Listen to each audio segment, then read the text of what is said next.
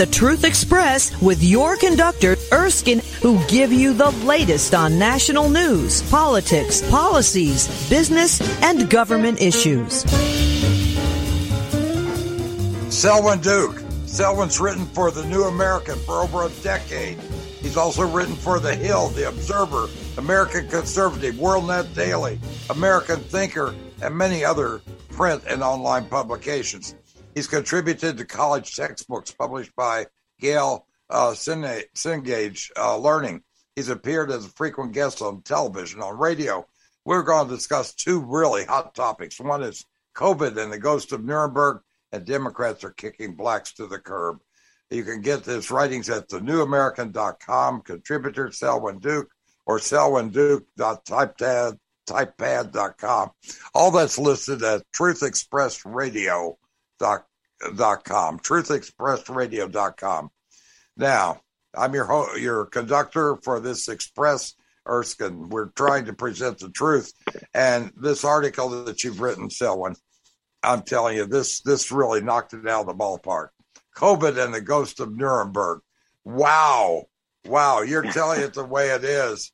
A life-saving treatment denied nurses at Nuremberg and the nurses here. They're saying, we were just following orders. Just following orders. Where did we hear that before, Selwyn?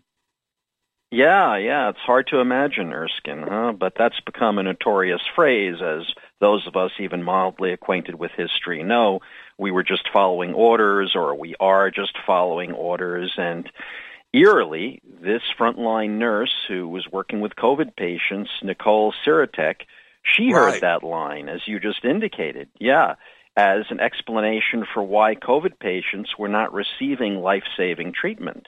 And you can stop me if you've gone through this before on your show, but we've gone through it. But the fact is, they're not giving people the treatments that work. They're giving them remdesivir that destroys the kidneys and doesn't work. They're giving them anything that doesn't work. They're trying to rely on the vaccines when they've got ivermectin, which they know works.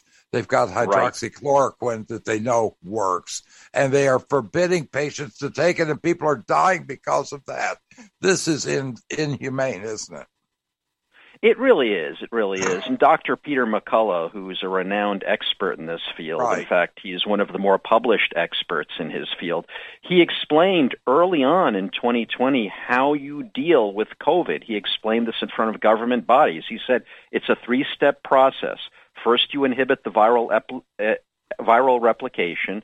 Then you treat the immune system dysregulation. Then you treat the thrombosis. And in that way, you can get people through this disease. And I have to tell you something.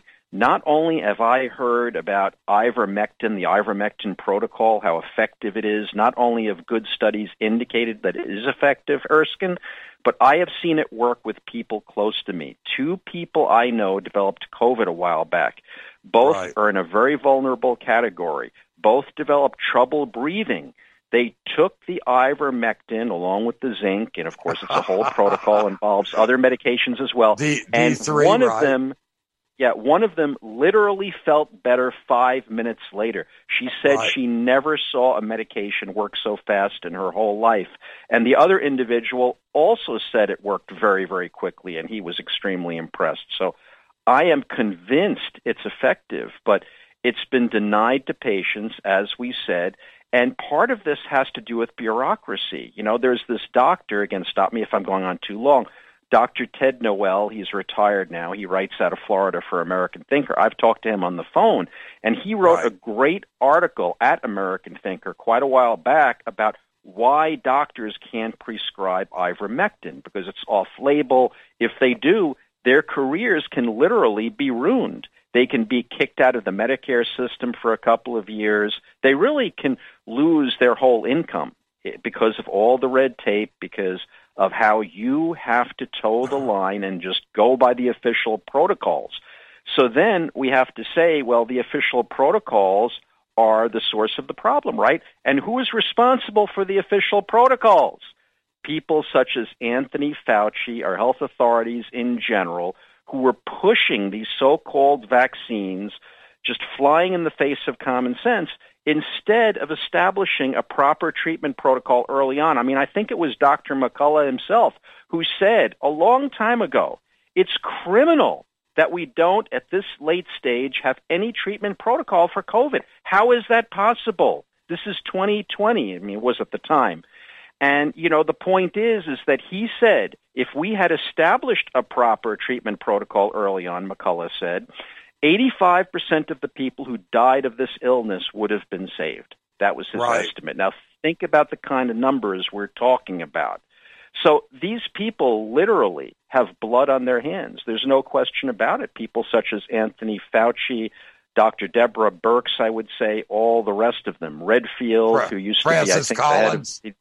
Francis Collins and the guy down at the University of North Carolina. Right, all of them. Now, I also had a friend of mine. She was in her 70s. She had COVID. She was lying in bed for about 2 weeks. She took the ivermectin, and within 2 hours, she's feeling better. And by the 5th day, it's a 5-day protocol. By the 5th day, she woke up and her cough was gone completely. I mean, it's amazing. It's amazing.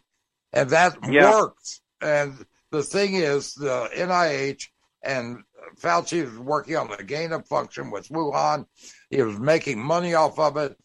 Bill Gates made $200 billion in 1 month. He was bragging about it.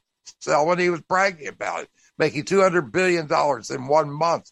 Fauci made a lot of money off of it. He had patents on the HIV, which they were including, because what the gain of function did, weaponized it so it could get from animals into people. That's what he was working on. And so he was the father of the COVID, and he was pushing not working for any treatment.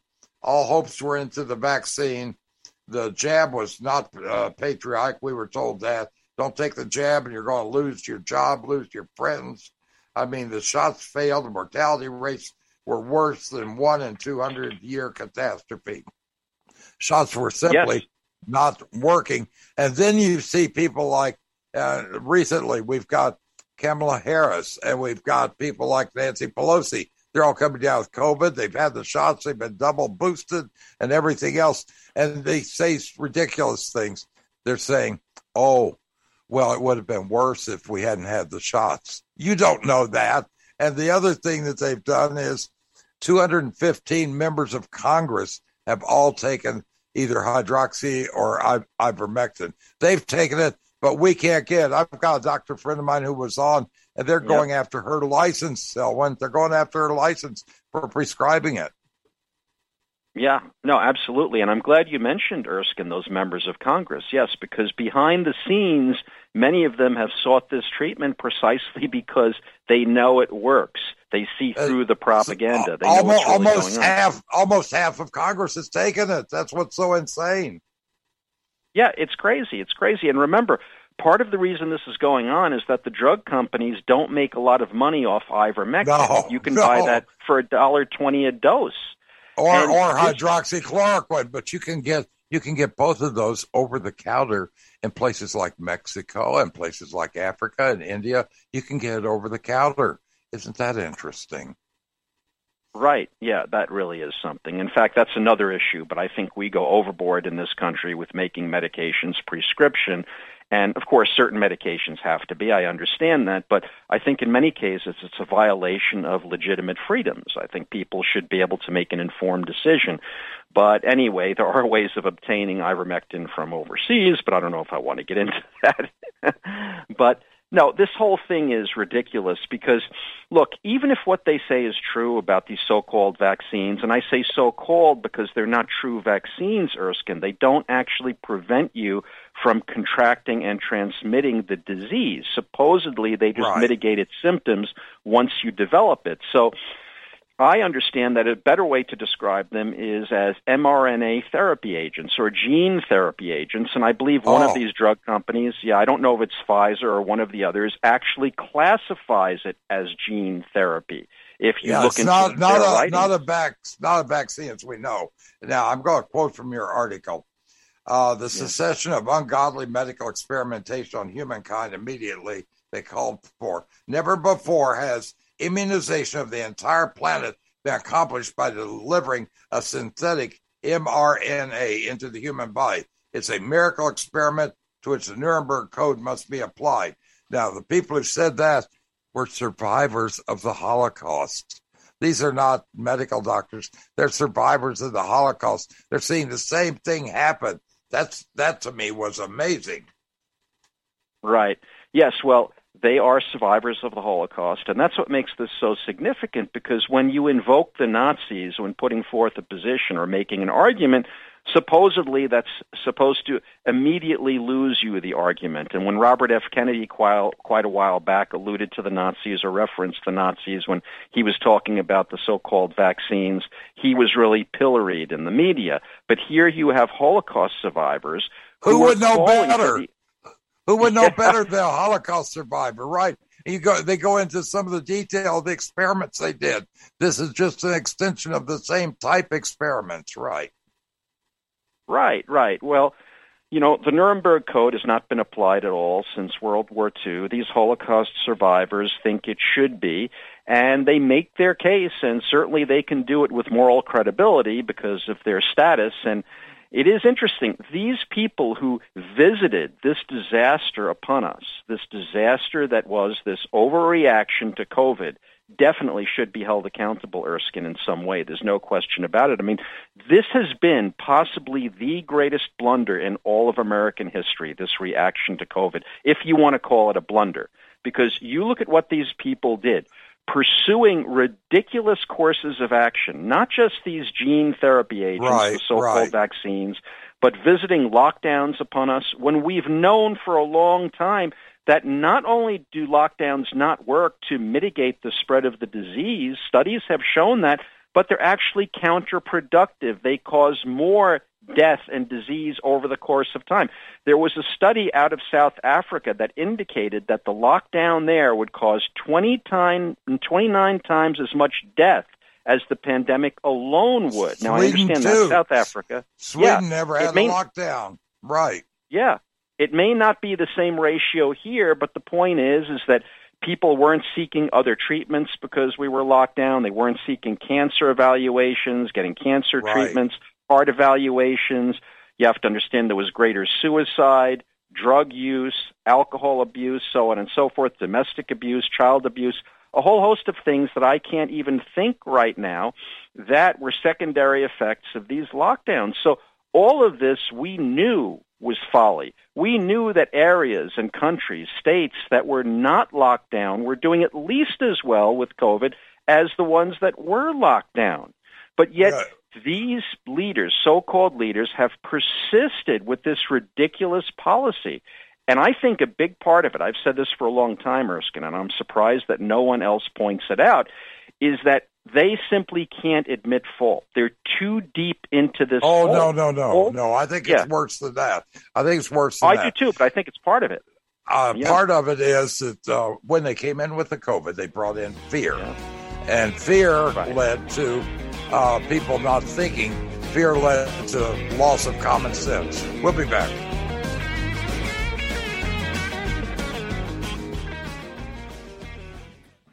The Biden administration is quickly moving to implement the liberal fantasy of socialist spending.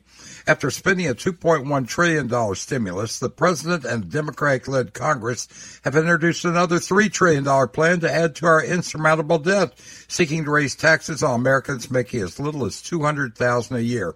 Have you seen the immigration footage?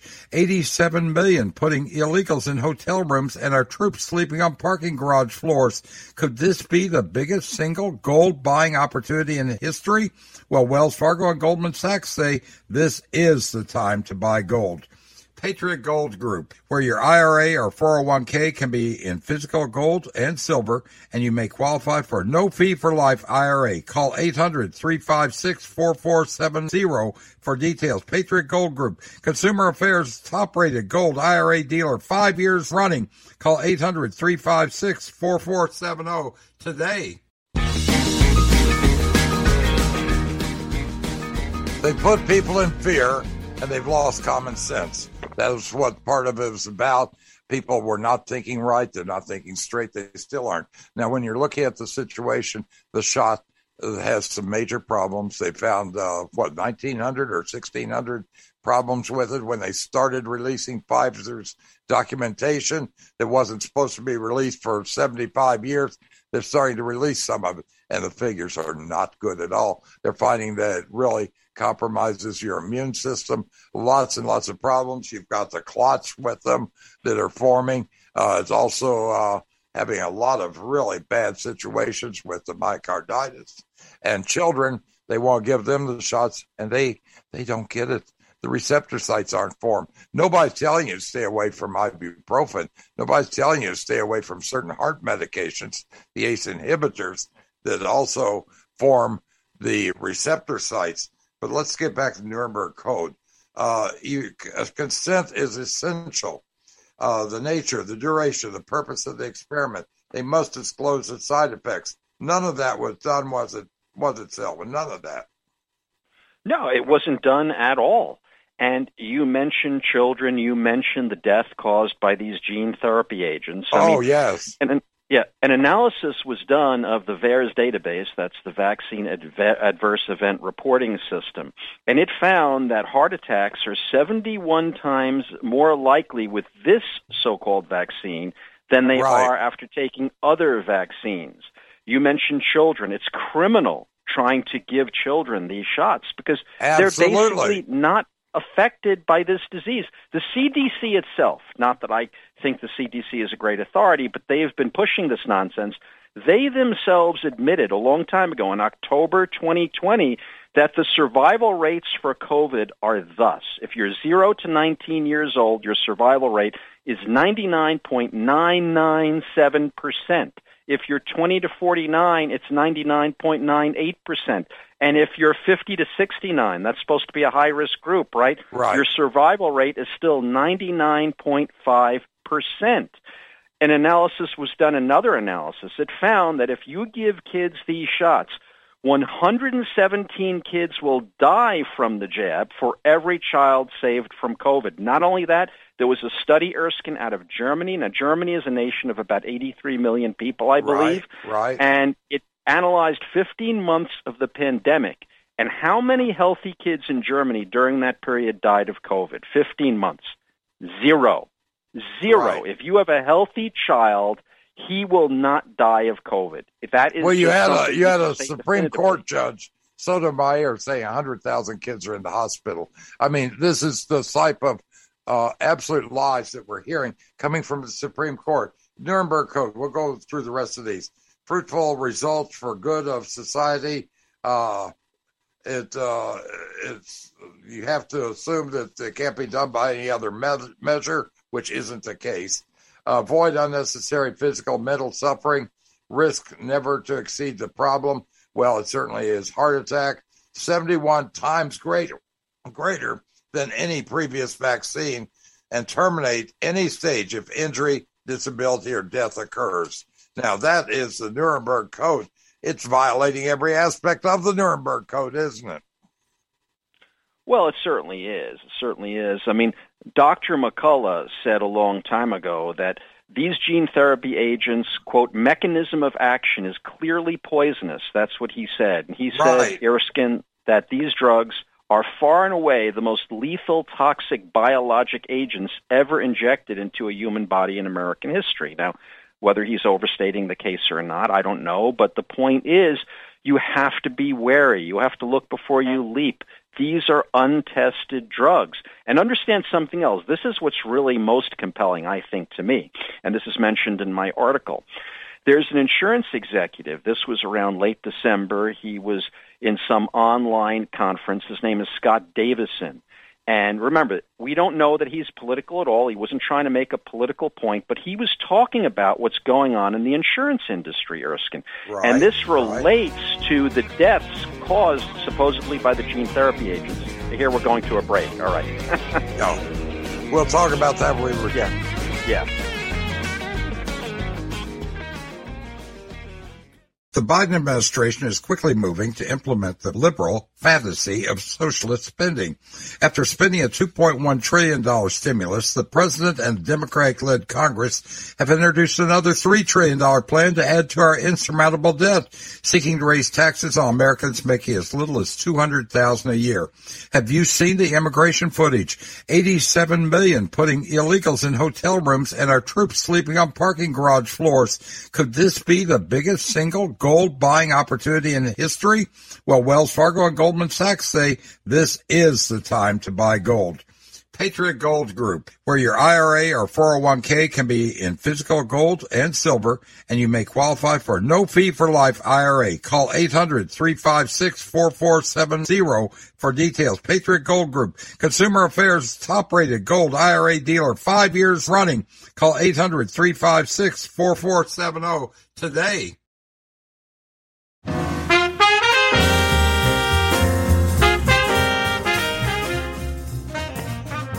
Johnson & Johnson scientists, J&J made the third shot.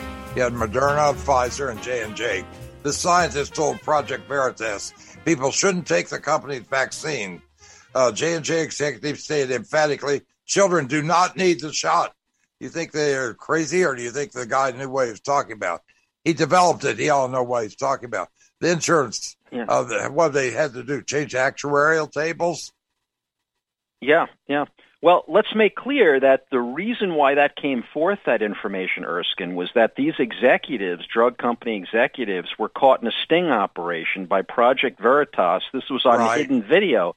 They wouldn't say this publicly, knowingly, but behind the scenes, they admitted what the truth is. And before the break, I was talking about this insurance CEO, Scott Davison. He's the head of One America, which is based in Indianapolis. And he was in this online conference. Again, we don't know that he's political at all. He was not trying to make a political statement, but he was talking about how they're seeing a huge increase in deaths now in the insurance industry all across the country. Most of them are non-COVID deaths. And he said that this is so extreme that it's the equivalent of a 1 in 200 year catastrophe. It's 40% above the norm. 40%. He said a 1 in 200 year catastrophe, I'm quoting him now, would be 10% increase over pre-pandemic. So 40% is just unheard of, unquote. That's what he said. So you can put two and two together. What could be causing this tremendous increase in death? Now, I suppose, Erskine, if you want to be completely scientific about it, you have to say, well, we could theorize, but we don't really know. But if you want to evaluate it the way the man on the street would, I think you have to say, okay, well, these are non-COVID deaths mainly. What has changed in our society? Well, what's changed is that we're inoculating people with this untested drug, or drugs, I should say. And by the way, all of this increased death was the third quarter of 2021, I believe, and that coincided with the time when they started administering these drugs.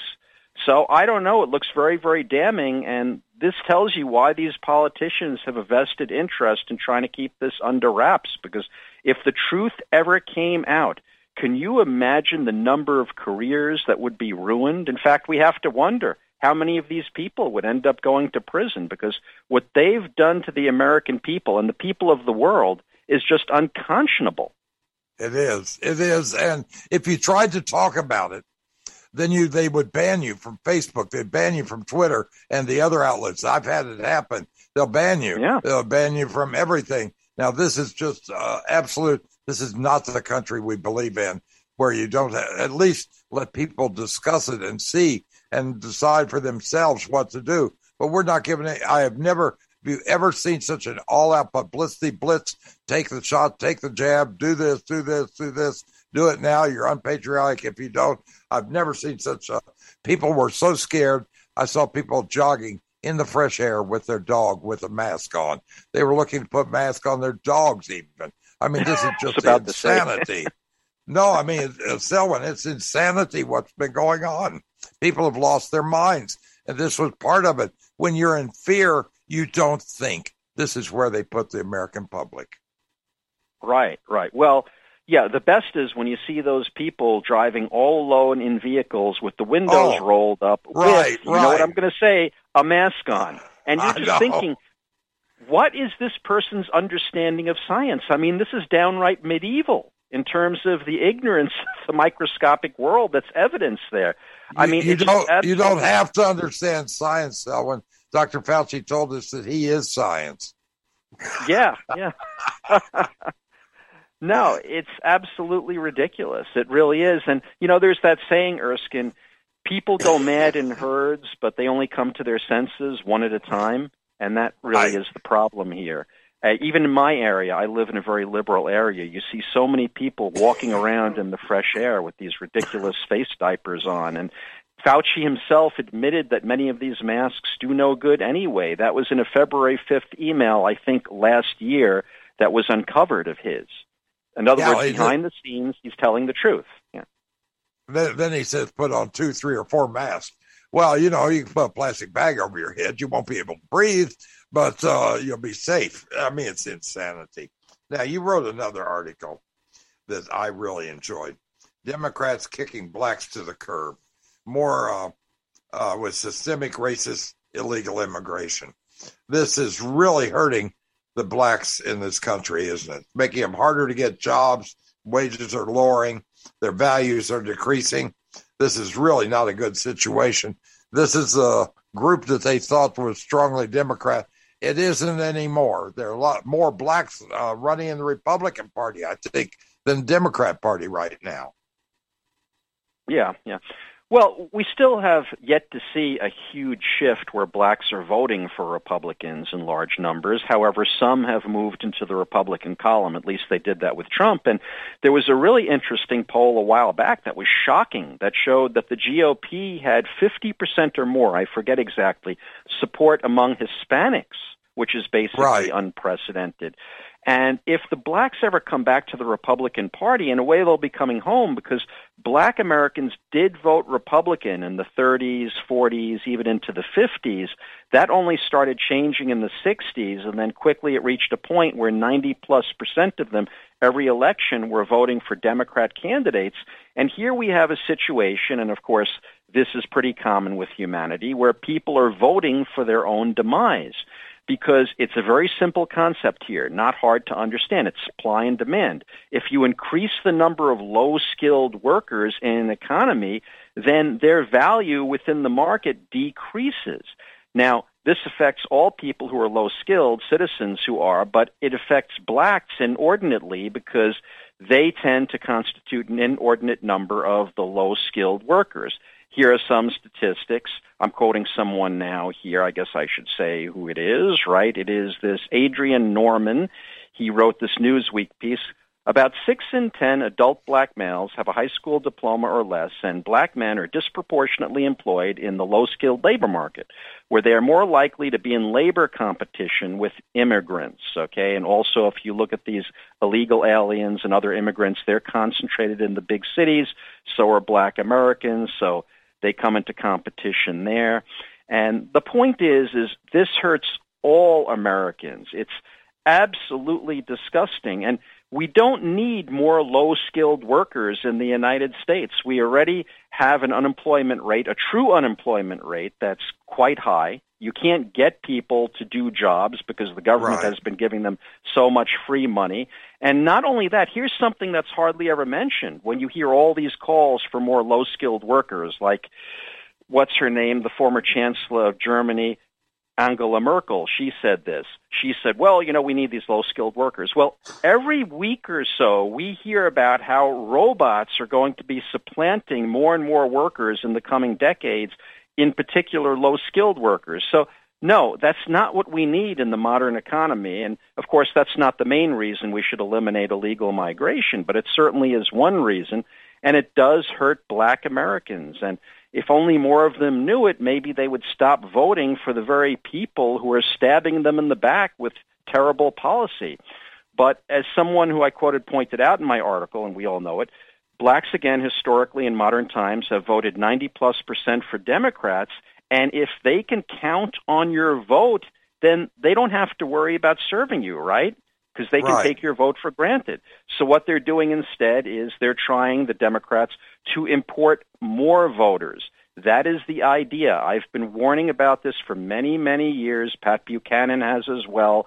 Now, again, these statistics have changed just recently, but typically these immigrant groups would come, these illegal aliens, from the third world, 85 to 90% of them. That's true of our legal immigrants as well. And historically, when they would be naturalized, about 70 to 90% of them would vote Democrat. And that's why the Democrats have been so keen on immigration and illegal migration. It's not because they're so compassionate. It's not because they love these people so much. It's because they believe it's a key to cementing permanent power. It's very interesting, Selwyn. They don't care about the immigrants coming from Cuba because those people understand socialism. They're not going to vote Democrat. So they are concerned that they come from other countries. They don't want them from Cuba because those people understand it. And the other point that you made was illegals are taking entry-level jobs. And there's nowhere for people to take an entry-level job because they're being taken by the illegals. So you can't work your way up anymore. That's a terrible thing, isn't it? It is. And, as I pointed out in my article, this denies young black people and others an opportunity to get their feet wet, get into the job market, develop skills, develop a work ethic. These things are very, very important. And we have sayings that apply to this. Work ennobles man. Busy hands are happy hands. So it's very, very important that people do something productive with their lives and not just hang out on a street corner. Work is not something that we should view as a trial. Work is actually a blessing. It's a blessing from God for the aforementioned reasons. So it's very important that you stop this influx of these low-skilled individuals. Like I said, we don't need this. And by the way, everyone talks about on the left, living wage, we need to raise the minimum wage. Well, guess what? If you want to increase the value of low-skilled workers within the context of the economy, what you do is you make them rarer commodities. That's what you do. If you flood this country with low-skilled workers, they're not going to be worth very much. If you don't, if they're in higher demand, employers have to pay more, and that's the more conservative, more common-sense-oriented way of spreading the wealth around. Well, you've got a couple of other situations with Black America. Had a black physician on, and the interest of being honest, I'll tell you who it was. Her name's Marilyn Singleton out of Oakland, California. And Marilyn was talking about what's been going on. I said, the blacks, 40% of the blacks aren't taking the COVID shot. I think I know why. And Marilyn said, I think I do too. See, when they did the Tuskegee syphilis experiment, they kept that going for years after they had a cure for syphilis, and people were dying. They don't trust the government. Martin Luther King was a Republican. People forget that. He told judge people by the character, not the color of their skin. We're looking at racism coming up, and they don't care about equity. They don't care about diversity or racism. And you talk about this in your article. Blacks' main concern is crime and violence, and they don't trust the government. They have never had a reason to trust the government. Government offers them another plantation, and this is not right. This is not what they want. Now, under Trump, I'm not saying Trump was the greatest going. Well, he was. But the fact of the matter is, under Donald J. Trump, black entrepreneurship hit levels that we have never seen in this country before. That's all being destroyed now. Entrepreneurship in this country is being destroyed. You go down the street, you see a little shop, it's empty. That's somebody's dream that died. And this is exactly what's happening. A lot of black people were becoming entrepreneurs. They were trying to get part of the American capitalist system. Capitalism creates jobs. Socialism just takes the wealth away. That's the main thing. Capitalism is about the individual. Socialism's about the collective. I see individuals. Martin Luther King saw individuals. You see individuals, not a collective. And blacks appreciate that and know that. And I think that this election, they're going to change and turn.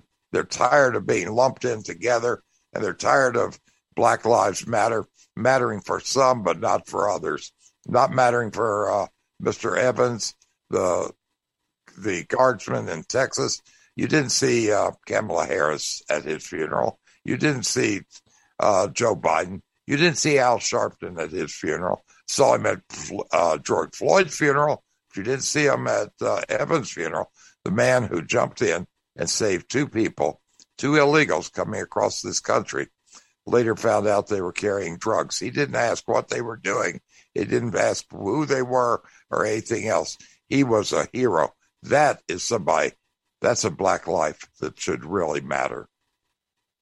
Yeah, well, absolutely. And you mentioned how black entrepreneurship is maybe not as great now. And remember something here. If you're a leftist, if you're in the Democrat Party and you rely on the votes of the poor and dependent on government, you don't want those people to become self-sufficient if you're a power monger. You have to keep them under control. They have to be beholding to you for everything, right? Well, exactly. Remember, when people start businesses and they become successful and they have intact families, they in general become, more what we call conservative. Right. They see all the money they have to pay to the government through their business. They don't like that. They become more likely to vote for people who believe in smaller government. So if you're reliant upon the poor and, quote, downtrodden for your power, what do you want to do? What do you want to create more of? The poor and downtrodden. So these people, these leftists, do not have our best interests at heart. I've said this before, probably on your show. You have to remember that many of the people in politics are power mongers. They're megalomaniacs. That's why they gravitate toward politics. And just like some people lust after food or money or sex, those are motivations we can all understand because we have them to some degree, just hopefully not to a disordered degree. These people lust after power in the same way, and that makes them dangerous. Absolutely. We'll be right back. The Biden administration is quickly moving to implement the liberal fantasy of socialist spending. After spending a $2.1 trillion stimulus, the president and Democratic-led Congress have introduced another $3 trillion plan to add to our insurmountable debt, seeking to raise taxes on Americans making as little as $200,000 a year. Have you seen the immigration footage? 87 million putting illegals in hotel rooms and our troops sleeping on parking garage floors. Could this be the biggest single gold buying opportunity in history? Well, Wells Fargo and Goldman Sachs say this is the time to buy gold. Patriot Gold Group, where your IRA or 401k can be in physical gold and silver, and you may qualify for no fee for life IRA. Call 800-356-4470 for details. Patriot Gold Group, Consumer Affairs top-rated gold IRA dealer, 5 years running. Call 800-356-4470 today.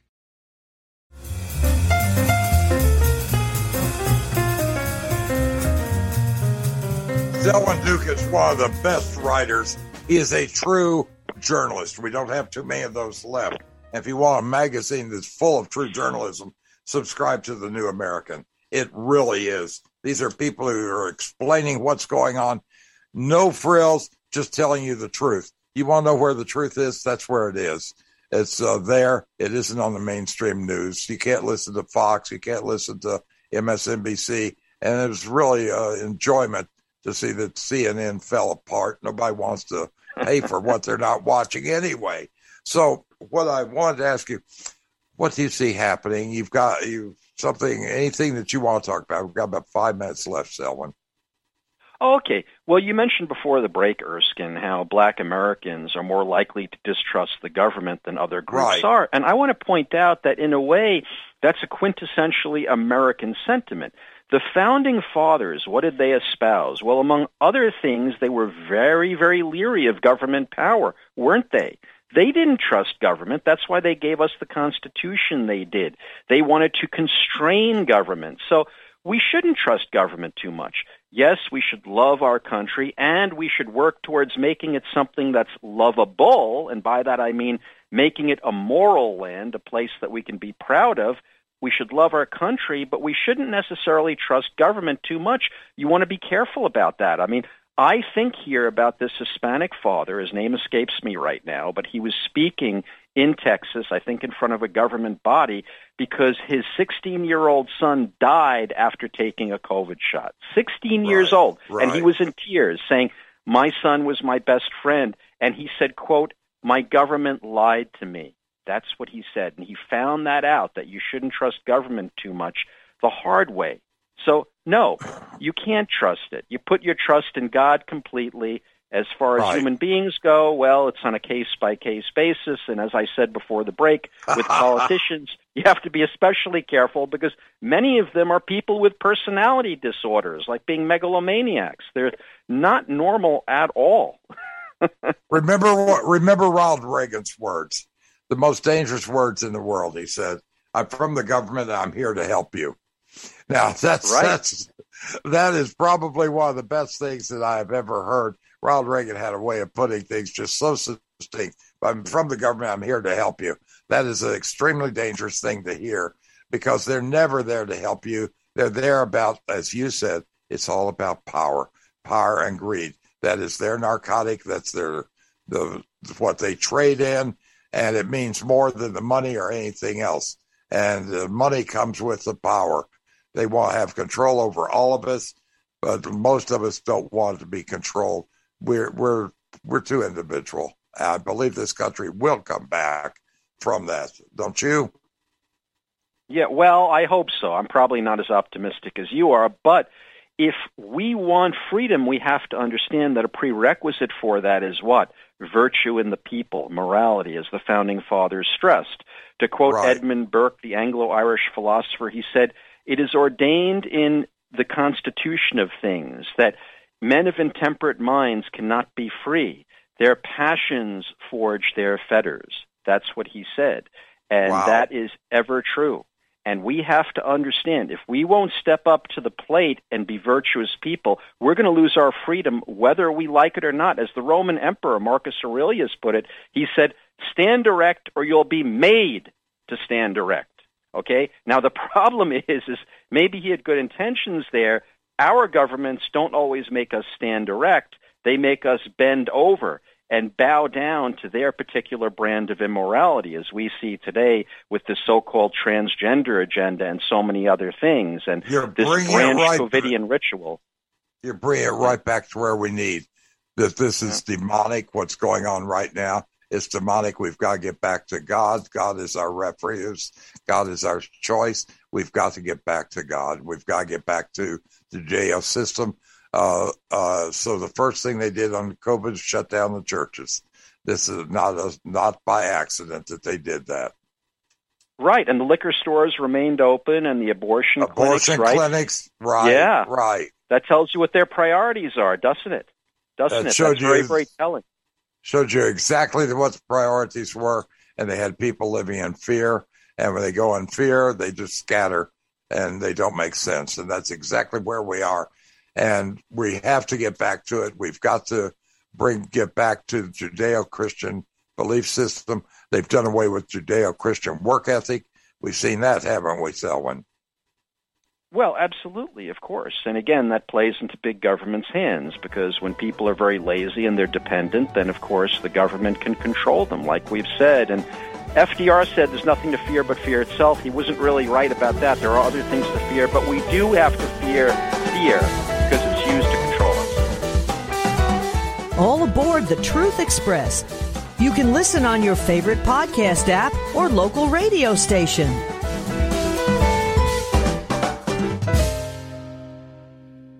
Patriot Gold Group, Consumer Affairs operating 5 years running for your IRA or 401k. Call 800-356-4470 today.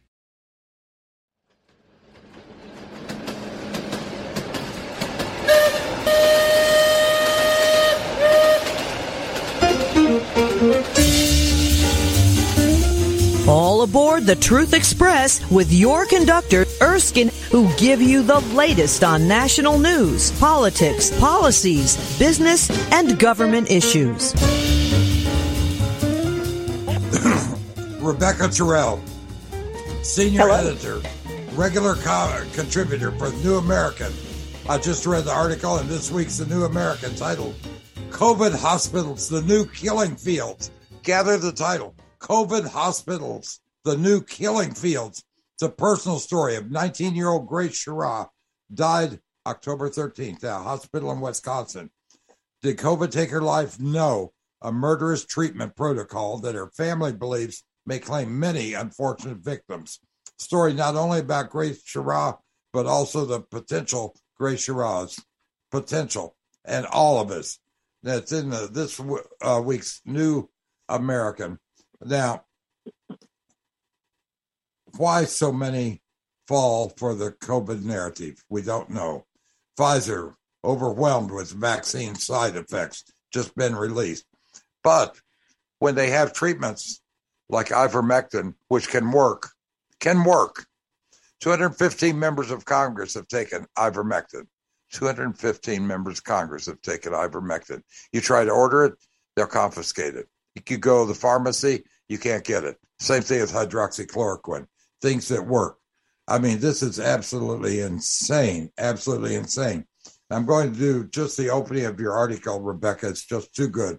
Imagine doctors tie your daughter down to a bed, administer increasing doses of drugs in lethal combination until she turns cold, stops breathing, and dies. That's a scenario in what her father of 19-year-old Grace Schara describes as happening, not in 1940 Nazi Germany, but last October in the United States of America, a Wisconsin hospital. This was a heart-wrenching story. It really was. She was killed not by COVID, but a drug overdose. Medical professionals agree. The poor girl had Down syndrome, a very sweet girl who certainly did not ask for or need a death sentence. This is incredible. And they're doing it to others, aren't they? Well, it does seem that way. I mean, Grace's father, Scott, is not saying outright that they murdered his daughter. What he's saying is he wants an investigation, and he has all of the documentation that justifies his request to have that investigation. But everywhere he has turned, everyone has slammed the door in his face. This is a case where, yes, Grace went into the hospital with COVID. Her death certificate says COVID. But he says that based on the documentation he has received from the hospital, that is not true. He says that he does not believe she died of COVID, but of a lethal combination of 3 different types of sedative medications that were given that would, I think, would bring down an elephant. Right. And that's what happened on her last day. Even though on her last day of life, he says that her doctor called him and told him how well she was doing. So the pulse oximeter, it's oxygen measuring device at home, showed their oxygen levels above 90%. Hospital said it was 40% lower. The staff concerned about it said, yes, there were errors in what the hospital did. In other words, she had 90% oxygen, and they were still trying to put her on this, that, and the other. They couldn't eat because they had her on a BiPAP mask, wouldn't let her father help. They pushed for a ventilator. Why? Because they make more money if you get put on ventilators. What did she die of? Malnutrition. She needed a feeding tube. 3 days before her death, armed guards escorted the father out, turning off the alarm so the brain could sleep, so that she could sleep. Nurses wouldn't allow that. The nurses did allow it. The nurses showed him how to turn the alarms off on the hospital monitors at nighttime so they could sleep. He was staying with Grace in the hospital because under the Americans with Disabilities Act, she could have a patient advocate with her. Her mother couldn't be there with her because her mother had COVID at the time too. In fact, so did her father. He got it too, also. But her older sister Jessica didn't. She came in to cheer her up. Family isn't going to like this. They strapped Grace to a bed, and they wanted when she wanted to go to the bathroom. That is inhumane. That is absolutely inhumane. And that is one of the many big questions that Scott wants answered. Why did they use restraints? There are extremely strict laws that govern the use of restraints, and he does not see in the documentation how those laws were adhered to in the use of restraints on Grace. And then they gave her a pre-op sedative called precedent. Let's talk about that. They upped the doses of tranquilizers for 4 days, never told the family, a piece of Dex or whatever. It's an ICU sedative, used it 4 days. Package insert says it should be limited 24 hours. That's medical malfeasance right there. The day of death. It would seem to be, but again, it would seem to be. And this deserves a proper investigation. Scott has approached the Wisconsin State Health Department. They've said, nope, we're not going to investigate. He's asked the hospital for a meeting. They've said, no, we're not meeting with you. He's approached even the U.S. Department of Justice. They've said they don't have time. They don't have time for it.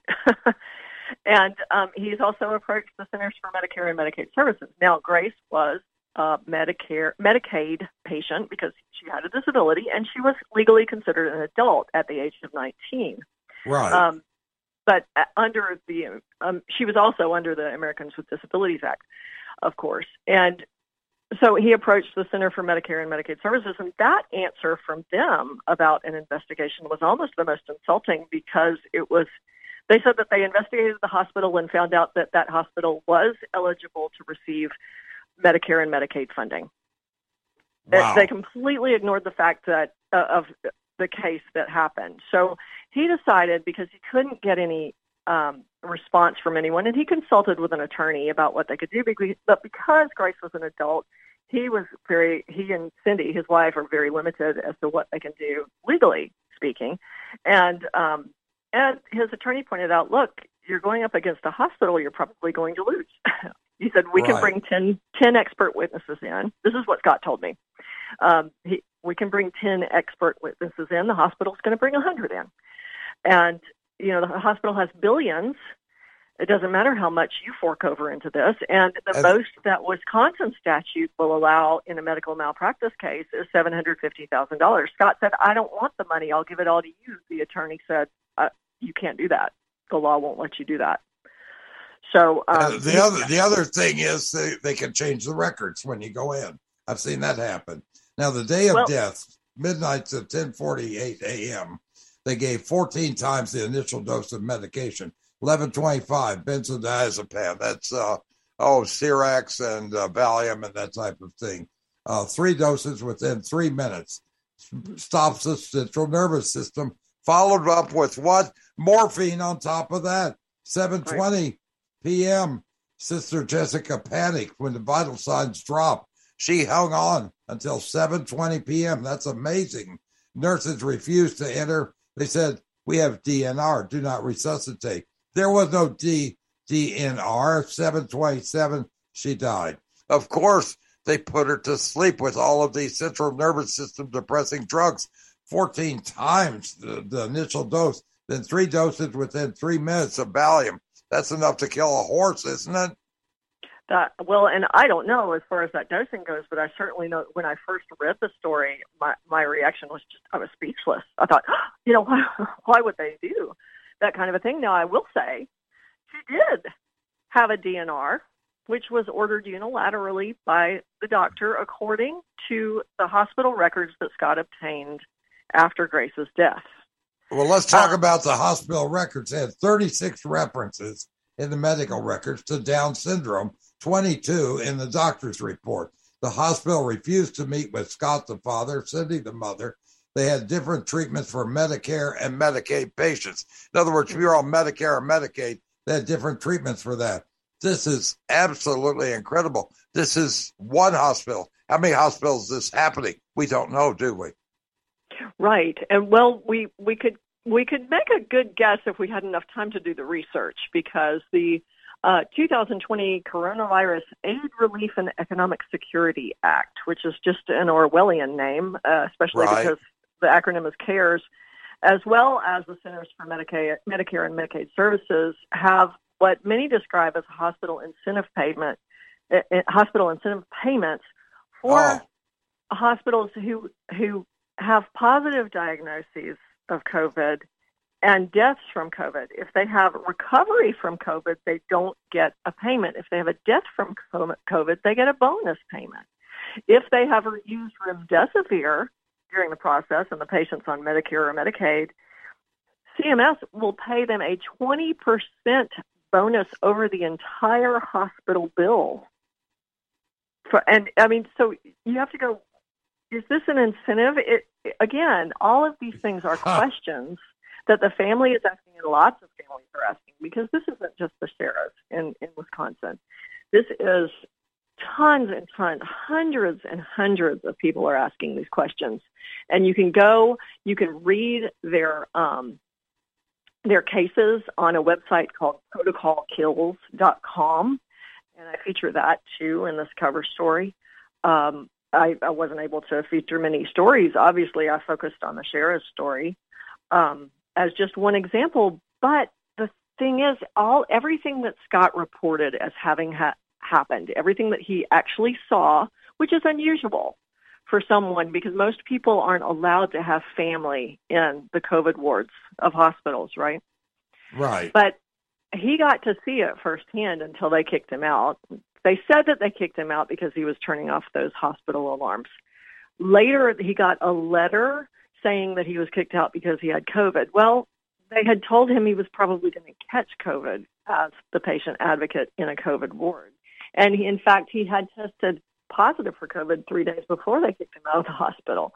What he believes is and this is what he told me, they were pressing for Grace to go on, to be intubated, to go on a ventilator. And he kept refusing it because he asked the doctor point blank, what is the likelihood of her recovery? And the doctor admitted to him, again, this is what he told me, the doctor admitted to him that there wasn't a great recovery rate, that there wasn't a great survival rate when patients went on ventilators. Was it after 90 hours, the recovery rate is like 15%? That's it? I mean, it isn't very great, right? Something like that. 96 hours, I think, is what the research that I've read. But, Scott had brought from home his little store-bought, Walgreens or wherever he bought it, the little pulse oximeter that you can put on your finger, and it shows you what percentage saturation of oxygen in your blood. Right. And it should be above 95%. And in healthy people, normal healthy people, it's going to be above 95%. He had it on Grace's hand, and it was hovering at this point when they're asking for intubation. It was hovering between 90 and 95. That's not bad. He had a respiratory virus. Okay. We'll take a break. We'll take a break right now. We'll be right back to talk about the oxygen.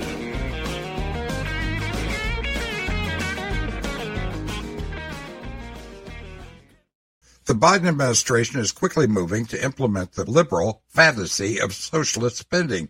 After spending a $2.1 trillion stimulus, the president and Democratic-led Congress have introduced another $3 trillion plan to add to our insurmountable debt, seeking to raise taxes on Americans making as little as $200,000 a year. Have you seen the immigration footage?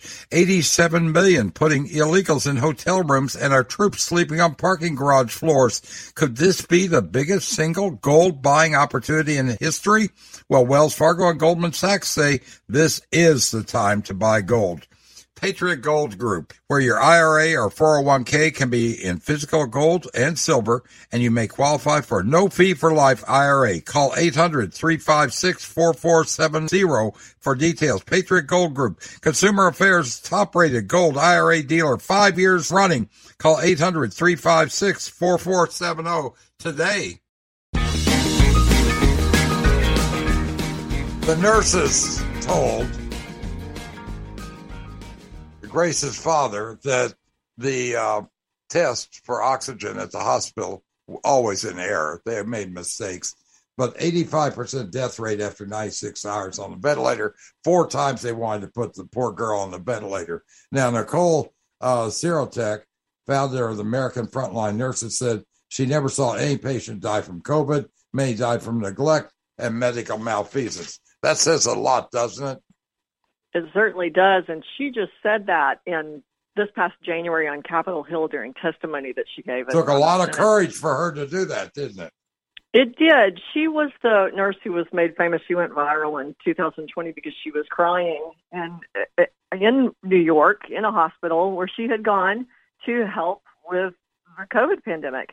And she said that she didn't see a single patient die of COVID, that she's seen a substantial number of patients die of negligence and medical malfeasance. Now, she was there on Capitol Hill giving that testimony, surrounded by a number of other nurses who were with her, and every single one of them were nodding their heads in agreement.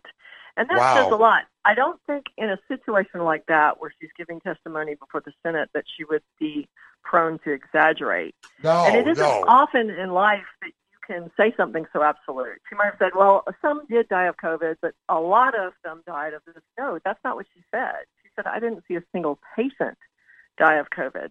And and if you go look up her viral video, that it's very compelling, because she was lamenting that she was taken off patient cases when her patients were doing better under her care. Over a year ago, I said people are dying with COVID, not from COVID. And I think that's a pretty accurate statement. Now, we're going to go over this really quick. I want to go over ventilators. They're not for patient health. And the fact of the matter is, patients on ventilators, a lot of times they're not bathed, they're not fed, they get no water, and they're not turned. I mean, they're isolated for hours, no human contact. You said this is worse than anybody treated in any prison. Dr. Lee Valet, who's a friend of mine down in Tucson, you know Dr. Valet, and she said the same thing. She was talking about that. She has humane ways to take care of people, not what they're doing. She tries other ways. Another friend of mine, Meryl Ness, they want to get her license for prescribing ivermectin and hydroxychloroquine. They're going after licenses for approved drugs which help. This is insanity. This is absolutely insanity. You know that. Right, and there are a lot of patients who have had vaccine side effects. You can't get their doctors to write them, excuses to get them out of booster requirements and vaccine mandates, because the doctors are concerned about losing their licenses. Yeah, we've talked about the so-called, as Jane Oria called it, the clot shots. And the problem with that, people do get these clots afterwards, and they also affects the heart of younger people. I mean, it's absolutely insane. Let's go over some of the things you said, you talked about. You call it Biden's bounty on your life. Big payoff, follow federal COVID protocols. It isn't for patient health. They get PCR tests in the ER, every patient, paid for by the government. Bonus cash for COVID positive diagnosis. Bonus cash for COVID-19 hospital admission. 20% boost bonus if they use remdesivir versus ivermectin. Bonus if they put on a ventilator. More money if the cause of death is listed by COVID-19. COVID-19 diagnosis to get extra payment to the coroner. In other words, once you're in the hospital, there's no reason to keep you alive except to get extra money, because if you get a COVID diagnosis, they're going to make money off of that, and they don't even care if you live or not. They got the diagnosis, and they get a bonus if you die from COVID. The cause of death is listed as COVID. I mean, there are bonuses to kill people. Right, and I have to say, too, I have to stand up for there are some good hospitals that do treat COVID patients well. In fact, Scott Schara told me that 3 days after Grace died, he had to go to the hospital with COVID as well. He did not go to the same hospital where Grace died, and he was treated well and went home healthy. So it's not all hospitals. We'll be right back. Not all. The Biden administration is quickly moving to implement the liberal fantasy of socialist spending. After spending a $2.1 trillion stimulus, the president and Democratic-led Congress have introduced another $3 trillion plan to add to our insurmountable debt, seeking to raise taxes on Americans making as little as $200,000 a year. Have you seen the immigration footage? 87 million putting illegals in hotel rooms and our troops sleeping on parking garage floors. Could this be the biggest single gold buying opportunity in history? Well, Wells Fargo and Goldman Sachs say this is the time to buy gold. Patriot Gold Group, where your IRA or 401k can be in physical gold and silver, and you may qualify for a no-fee-for-life IRA. Call 800-356-4470 for details. Patriot Gold Group, Consumer Affairs top-rated gold IRA dealer, 5 years running. Call 800-356-4470 today.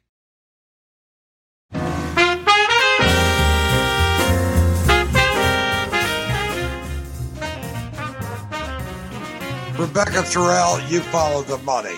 That is a real key. You are a true investigative reporter.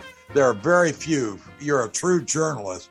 I have never read anybody who did as much research. Only one other person does as much research as you, and that's Dr. Charles Simone. And remdesivir, you really hit this. Experimental emergency use only, pushed by who? Dr. Fauci. Big surprise. Caused extensive kidney damage. 5 months prior, the New England Journal of Medicine study said it doesn't work against Ebola. 50% of the patients died early. China, article in Lancet, remdesivir not associated with statistically significant clinical benefits. Increased death, increased kidney failure. In other words, killing patients incentivized by the government. And who benefited? Gilead Pharmaceutical. First 9 months, $4.2 billion. People are making so much money off of COVID. Bill Gates, in 1 month, made $200 billion off of the COVID shot. NIH medical experts, 40% stock, the advisors and the consultants to the drug companies. 7 of them tied to Gilead. One's on their advisory panel. These people have a vested interest. Isn't there conflicts of interest in medicine as well as in judiciary? Shouldn't we be investigating the investigators at this point? What do you think, Rebecca?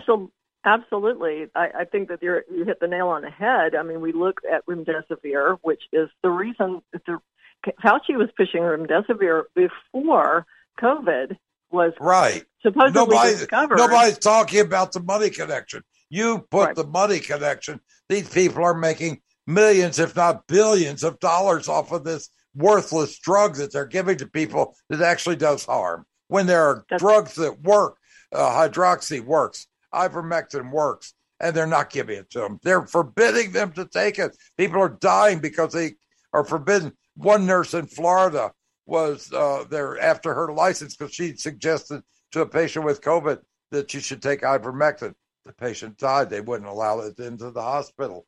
That is just sad. It's like poor Grace. There are Graces all over the country happening every day.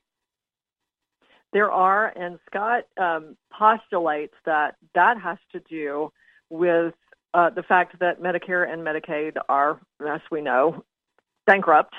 And, of course, we have the baby boomers that are flooding the system now, and they've got to do something. I mean, it's a fair question to ask. Again, it's something that he wants the answer to, and all of us want the answer to. But I think going back to what I was talking about earlier, people need to be savvy. I'm not saying to question everything that your doctor does or question every single thing your nurse does, but be savvy. He wishes now that when he put that fingertip pulse oximeter on his daughter and saw an oxygen level above 90%, he wishes he had realized, look, tell your doctor, I want to leave.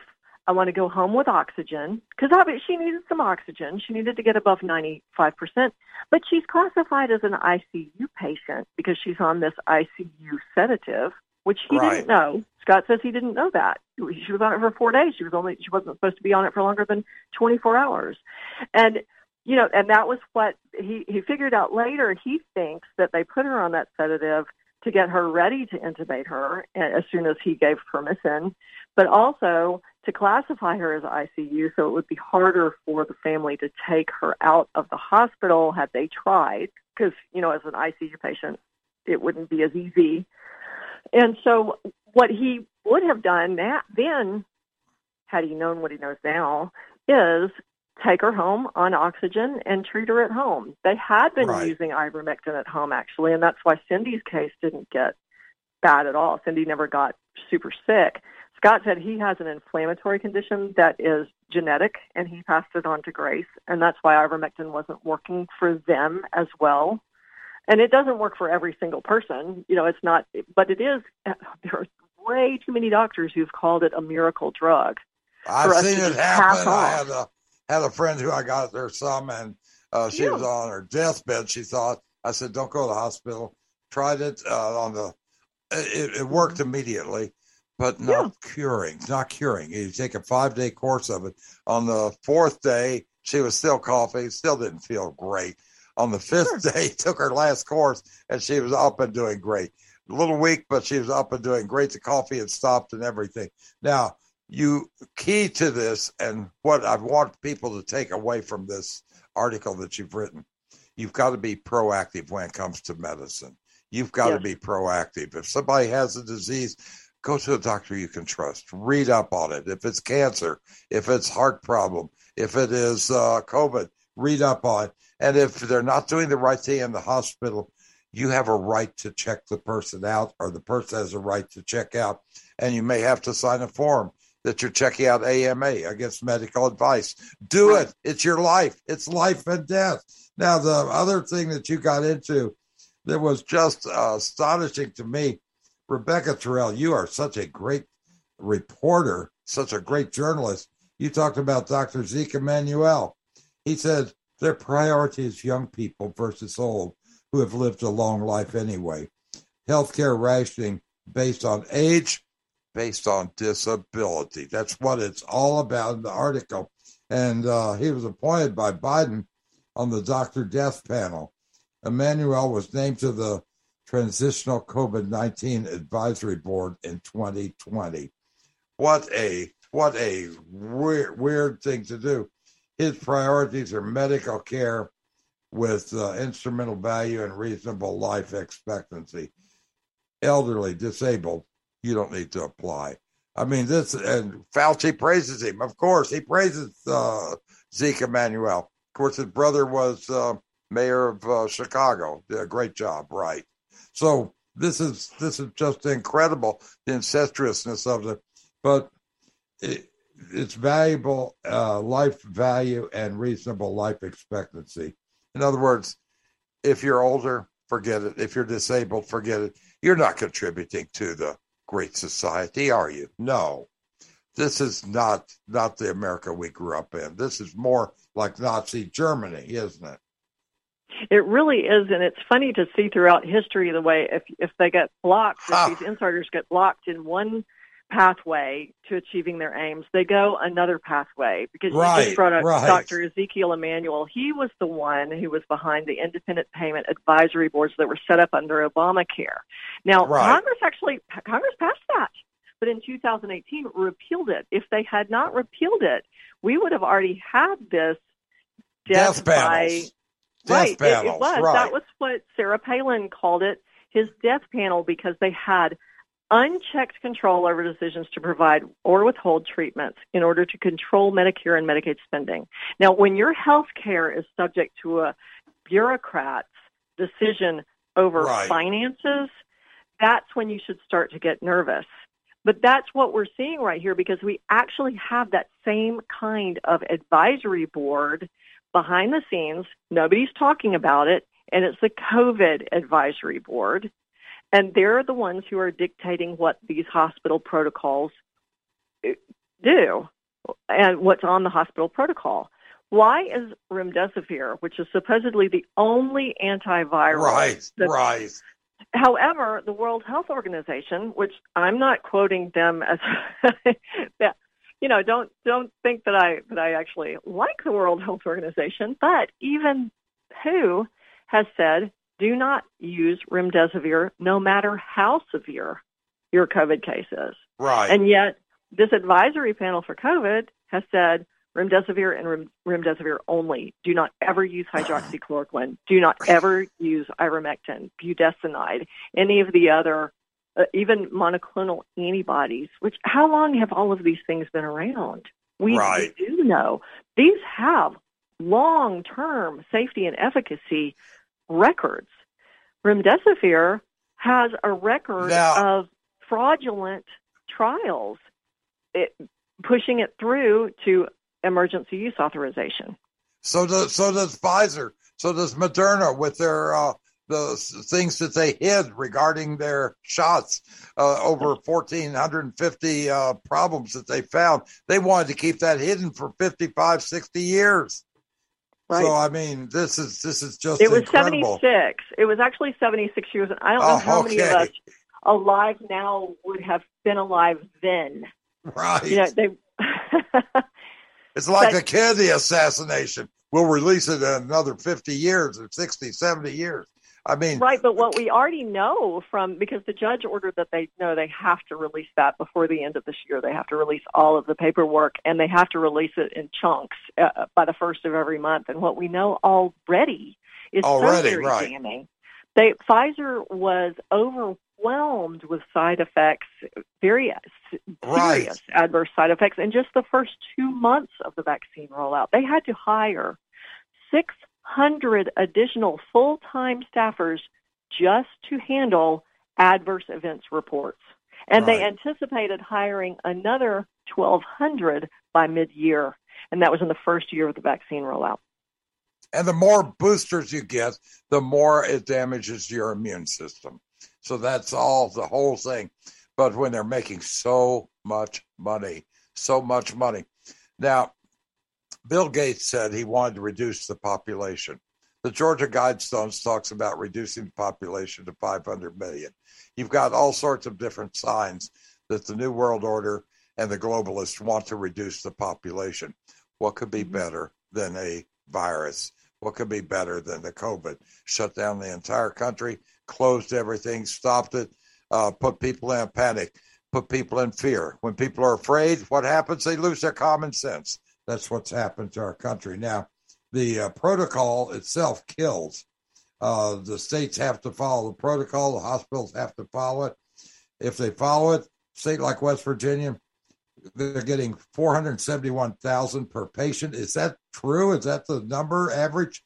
$171,000 they're getting from the government per patient in the country. Is that true? That is what I took the data from that site. They had reviewed all.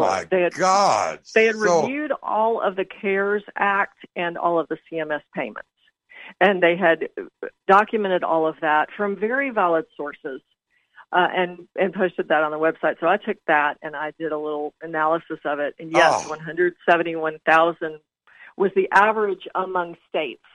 Okay. So it pays somebody to diagnose them with COVID, whether they have it or not. So the figures we're seeing are not right. Right. Well, that's why if you go to the hospital for anything, if you're in a car wreck and you go to the hospital, they will administer a PCR test. Now, the PCR test is going to find anything in anyone, and that's not me saying that. That's the man who invented the PCR test. Right. Said that. So, so we have all of these, admittedly, and many doctors have admitted this, false positives are rampant with the PCR test. So if you get a positive diagnosis, yes, the hospital gets another payment. They get a payment for administering the test, a payment for a positive diagnosis, a payment for an admission with a COVID diagnosis, even if the primary reason for being in the hospital is not COVID, as long as there's a diagnosis of COVID. So yes, the hospitals have an amazing number of incentives. And like I said before, not every hospital is doing this, but the hospitals who are getting these payments. And then you have to question, are they really concerned about my health, or are they concerned about their bottom line? It's a legitimate question. And again, it deserves a fair hearing, and it deserves not to be shut down with all this censorship and demonization and threatening people with their livelihoods and threatening doctors and nurses who come out, threatening their licenses and their ability to earn a living in the professions that they love and that should be free from government interference. Why is healthcare so regulated? If our dry cleaning were this regulated and our lawn care were this regulated, and any other service, pick it, we would go, what? That's crazy. Why do we let the government step into our health care, which is it's not affecting our lawns or our dry cleaning, it's affecting our own bodies. We've got to stop this nanny state mentality that we all have of, the federal government, the federal government has to take care of it. No, the federal government has to stay out of it. Our Constitution says that. Our Constitution is a list of specifically what the government can do, and the Bill of Rights is a 10 Commandments for the federal government, not for us. It's thou shalt not, thou shalt not, thou shalt not infringe upon this right, infringe upon this right, infringe upon. And then 9 and 10 cover everything else, because 10, God bless them, it says if we forgot anything here, you can't do that either. And we've got to get back to that. It's not just about money, but a lot of it is. Protocol Kills is a great website to go to. But when you're looking at this, right now, we cannot be bystanders. We've got to be active. Our lives depend on it, and the lives of those we care for depend on it. Absolutely, and it isn't just the money. It really isn't just the money, because when I first heard about transhumanism, I was like, oh, that's a bunch of bull. It's not. They are planning it. The insiders are planning that. We'll be right back.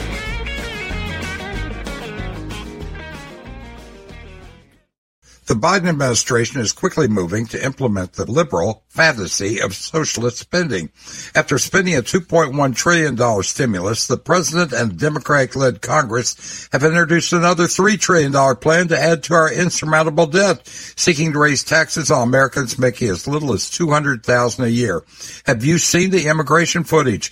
87 million putting illegals in hotel rooms and our troops sleeping on parking garage floors. Could this be the biggest single gold buying opportunity in history? Well, Wells Fargo and Goldman Sachs say this is the time to buy gold. Patriot Gold Group, where your IRA or 401k can be in physical gold and silver, and you may qualify for no fee for life IRA. Call 800-356-4470 for details. Patriot Gold Group, Consumer Affairs top-rated gold IRA dealer, 5 years running. Call 800-356-4470 today. Now, it's not all about the money. Not all about the money. Rebecca Terrell talks about that. But money is important. And Grace Schara, her father, said once the family refused the ventilator, which they did 4 different times, her father said it's probable that Grace was worth more of the hospital dead than alive. Her Medicaid invoice showed the facility paid $1,680 a day since she was not on a ventilator. The bonus for her death was $13,000. Had she been cured, they would have received 0. Estimates that the healthcare system, which the hospital belongs, raked in $8.4 billion in CARES Act bonuses and COVID death payments in 1 year alone. I rest my case right on that. You rested your case on that. Cutting the apron strings will provide the healthiest cure for COVID. This has been, is it a scam? Would you call that? I think it's about control and manipulation of the people. I think it's also about depopulation and in a grand scheme. Right, talking about. Boy, after reading this article, I've been speculating with people. I said they're trying to kill people. They're trying to depopulate. And Gates and others talked about that. But after reading your article, you brought it home. There's no ifs, ands, or buts. They are trying to kill people. The useless people, the old people, the disabled. Right, those who can't contribute to society, who aren't perfect like them. Right. Again, and if they aren't doing it, why not have debates? Why not have open public debates? Why not have? There's the other question. Now, I got banned from Twitter and a bunch of places a long time ago when I talked about ivermectin and talked about the hydroxychloroquine. And they said 2 things. They said, number one, you're not going according to the protocols of the World Health Organization. Don't you know that? And I'm thinking, yeah, I know that. I don't care. I'm talking medical doctors who are some of the best in their field. And they said, and it isn't according to the medical consensus. They have destroyed science. Of course, we know science is Dr. Fauci. And they have also destroyed the medical field. A lot of people don't want to go into medicine now.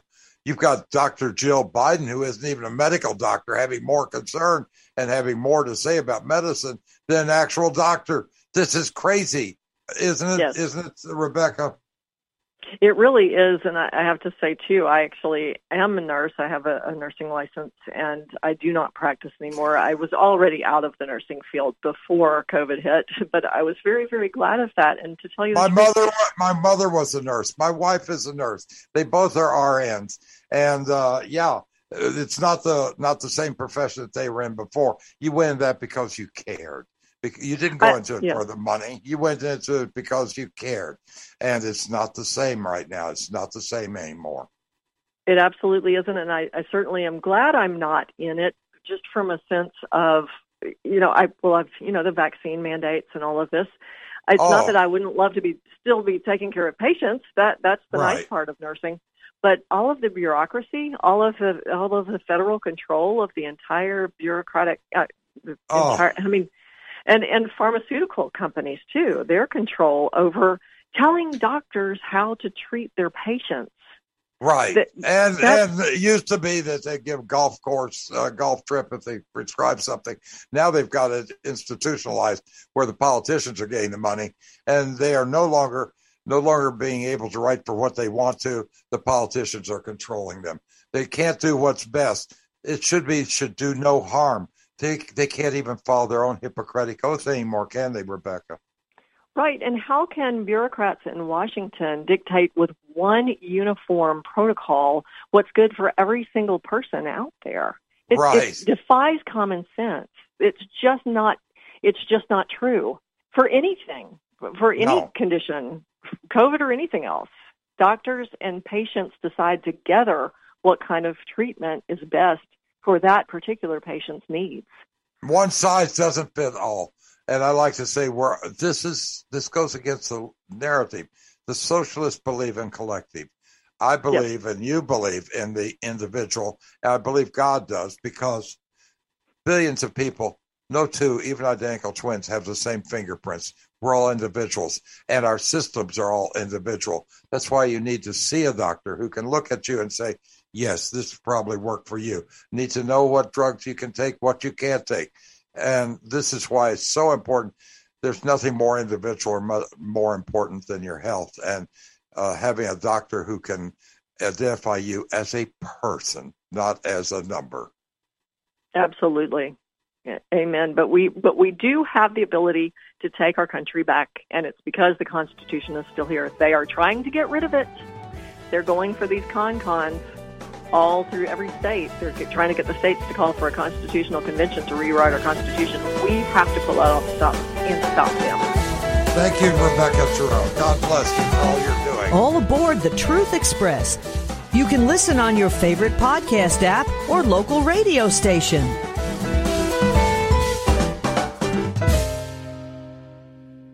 Patriot Gold Group, Consumer Affairs operated 5 years running. Where your IRA or 401k, call 800-356-4470 today.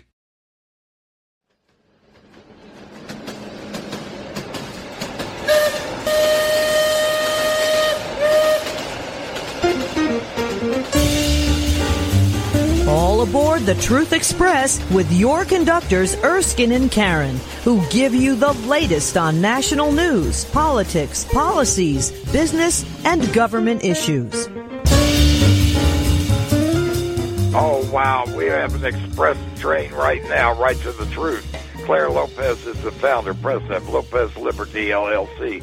Mission to educate Americans to the national security threat from the Islamic movement, Muslim Brotherhood, its collaborators among the ranks of Marxists and communists. It's a red-green coalition between the communists and the Muslims that we have going on. She's former career operations officer with the CIA. She has done so much. Political analyst for Ravenna Associates, strategic corporate communications firm. 2014-2020, vice president of research and analysis for Center for Security Policy. Senior fellow at the London Center for Policy Research. She has done just one thing on top of another.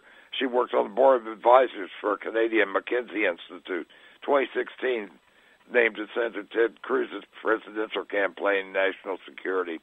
What we're going to talk about is red-green access, understanding the threat, the Global Islamic Movement, jihadi networks. We saw that with what happened in the synagogue attack. We saw how vulnerable we are, and we saw how some of the people who've been in here have not been vetted. They're bringing people in from a lot of these countries who are clear and present danger to the U.S., 150 different countries crossing in Mexico, people coming from Afghanistan not vetted. This is a security threat on the highest level, isn't it, Claire? Absolutely. I couldn't agree with you more. Well, I know what we can do about it. We can start vetting people. We can close the borders off, but they don't seem to want to do it. When is America going to wake up? Well, the thing is, I think most of Americans are awake. It's the leadership. It's the leadership that have been elected to federal, state, even local levels of officials. And it's those who are directing our institutions right now. That's the problem. We are in danger. We are in a lot of danger with this going on. We've also got people in the Congress who are sitting on important committees, and these are people who do not owe their allegiance to the U.S. They're people of Muslim extraction. I'm not saying all Muslims are bad, but we've got some people there who are absolutely leftists who are sitting in Congress and taking oaths of office when you know they aren't following that. What can we do about that? We have too open a society, and they're using our openness against us. Yeah, absolutely. Certainly for official positions for which the office holder must raise the right hand and pledge allegiance to the Constitution of the United States, those officials cannot have contradicting loyalties to other legal systems like Sharia. Right. And when they do, that's a problem. But the problem would have to be addressed at the level of those who vote for them, and then, of course, those who might be, have to be confirmed in front of a Senate committee, for example, would have to be asked the appropriate questions. The appropriate questions. Should we not require on anybody running for office that they have a security clearance? Well, I think that depends on the level of the office and where you're running for. I mean, if you're running for Congress, if you're running for Senate, should you not at least have a security clearance that would qualify you to either go to another country or to be in the military or one of those things? Because I know they required security clearances for all sorts of things. I've had 2 or 3 of them. And just to go to Canada, had to get, if you wanted to be a part-time resident, you had to have a security clearance. You know that. You lived there. Well, no, I never lived in Canada, but you're absolutely right about the advisability, I would say, right, of congressional members undergoing a background check and being given a security clearance. At a minimum, those members of Congress serving on the key committees, like foreign relations, intelligence, and a few more. But they don't right now. They don't. Now, the other thing that I wanted to ask you about, and this is something that nobody's talking about, is that the U.S. intercepted a Houthi missile attack targeting Abu Dhabi. 2 missiles from Yemen, the Houthi rebels. We've got 2,000 troops there, Al Dhafra Air Base. They returned fire with Patriot missiles. Foreign companies and investors were ordered to leave Abu Dhabi, the Emirates, as it's unsafe. Americans were issued on a security alert. The fuel depot was hit, 3 were killed. Now, Abu Dhabi controls all the communications for most of the financial issues that happen in Europe. This is a strategic area. Is this Iran declaring war on Abu Dhabi and tacitly on just declaring a war? Is this what's happening? And a lot of that has to do with we're allowing Iran to go on with the nuclear explosives, not just tests, but they're ready to have the bomb. So is this Iran flexing their muscles in a position where they feel like they can get by with anything? Is that what's going on? Well, it sure looks like it, doesn't it? It does. I mean, one of the first steps of the Biden administration when it came into office was to remove the Iran-backed Shiite Yemeni militias, the Houthis, right, from the foreign terrorist organization list. So that was their green light. Why would you do that? Why would you remove them from the foreign list? I mean, why? Why would anybody? Well, if you think about the nuclear talks ongoing among not really the United States because they're sitting out in the hallway, but they're there, the European parties to the JCPOA, Joint Comprehensive Plan of Action, and Iran. If you think about those talks going on, and the absolutely piteous posture of the Biden administration begging on their hands and knees to be allowed back into that agreement, right, which President Trump took the United States out of in May of 2018, this perhaps could give us an idea of why the Biden administration would remove the Houthis from the foreign terrorist organizations list. And, of course, they see that. Iran sees that. The Houthis see that as a green light to go on the offensive, certainly against Saudi Arabia, which has been going on for a long time, but now Abu Dhabi as well, which, by the way, is one of the first signatories and members of the Abraham Accords. Right. Another reason that Iran wants to go after them. Well, Iran's ultimate target is to go after Israel. Now, if you're sitting in Israel, aren't you saying, oh, my God, we are in serious trouble with this? Wouldn't you think, Karen, that you would be? Oh, without a doubt. I mean, Israel has been warning about this for ages. Right, Claire?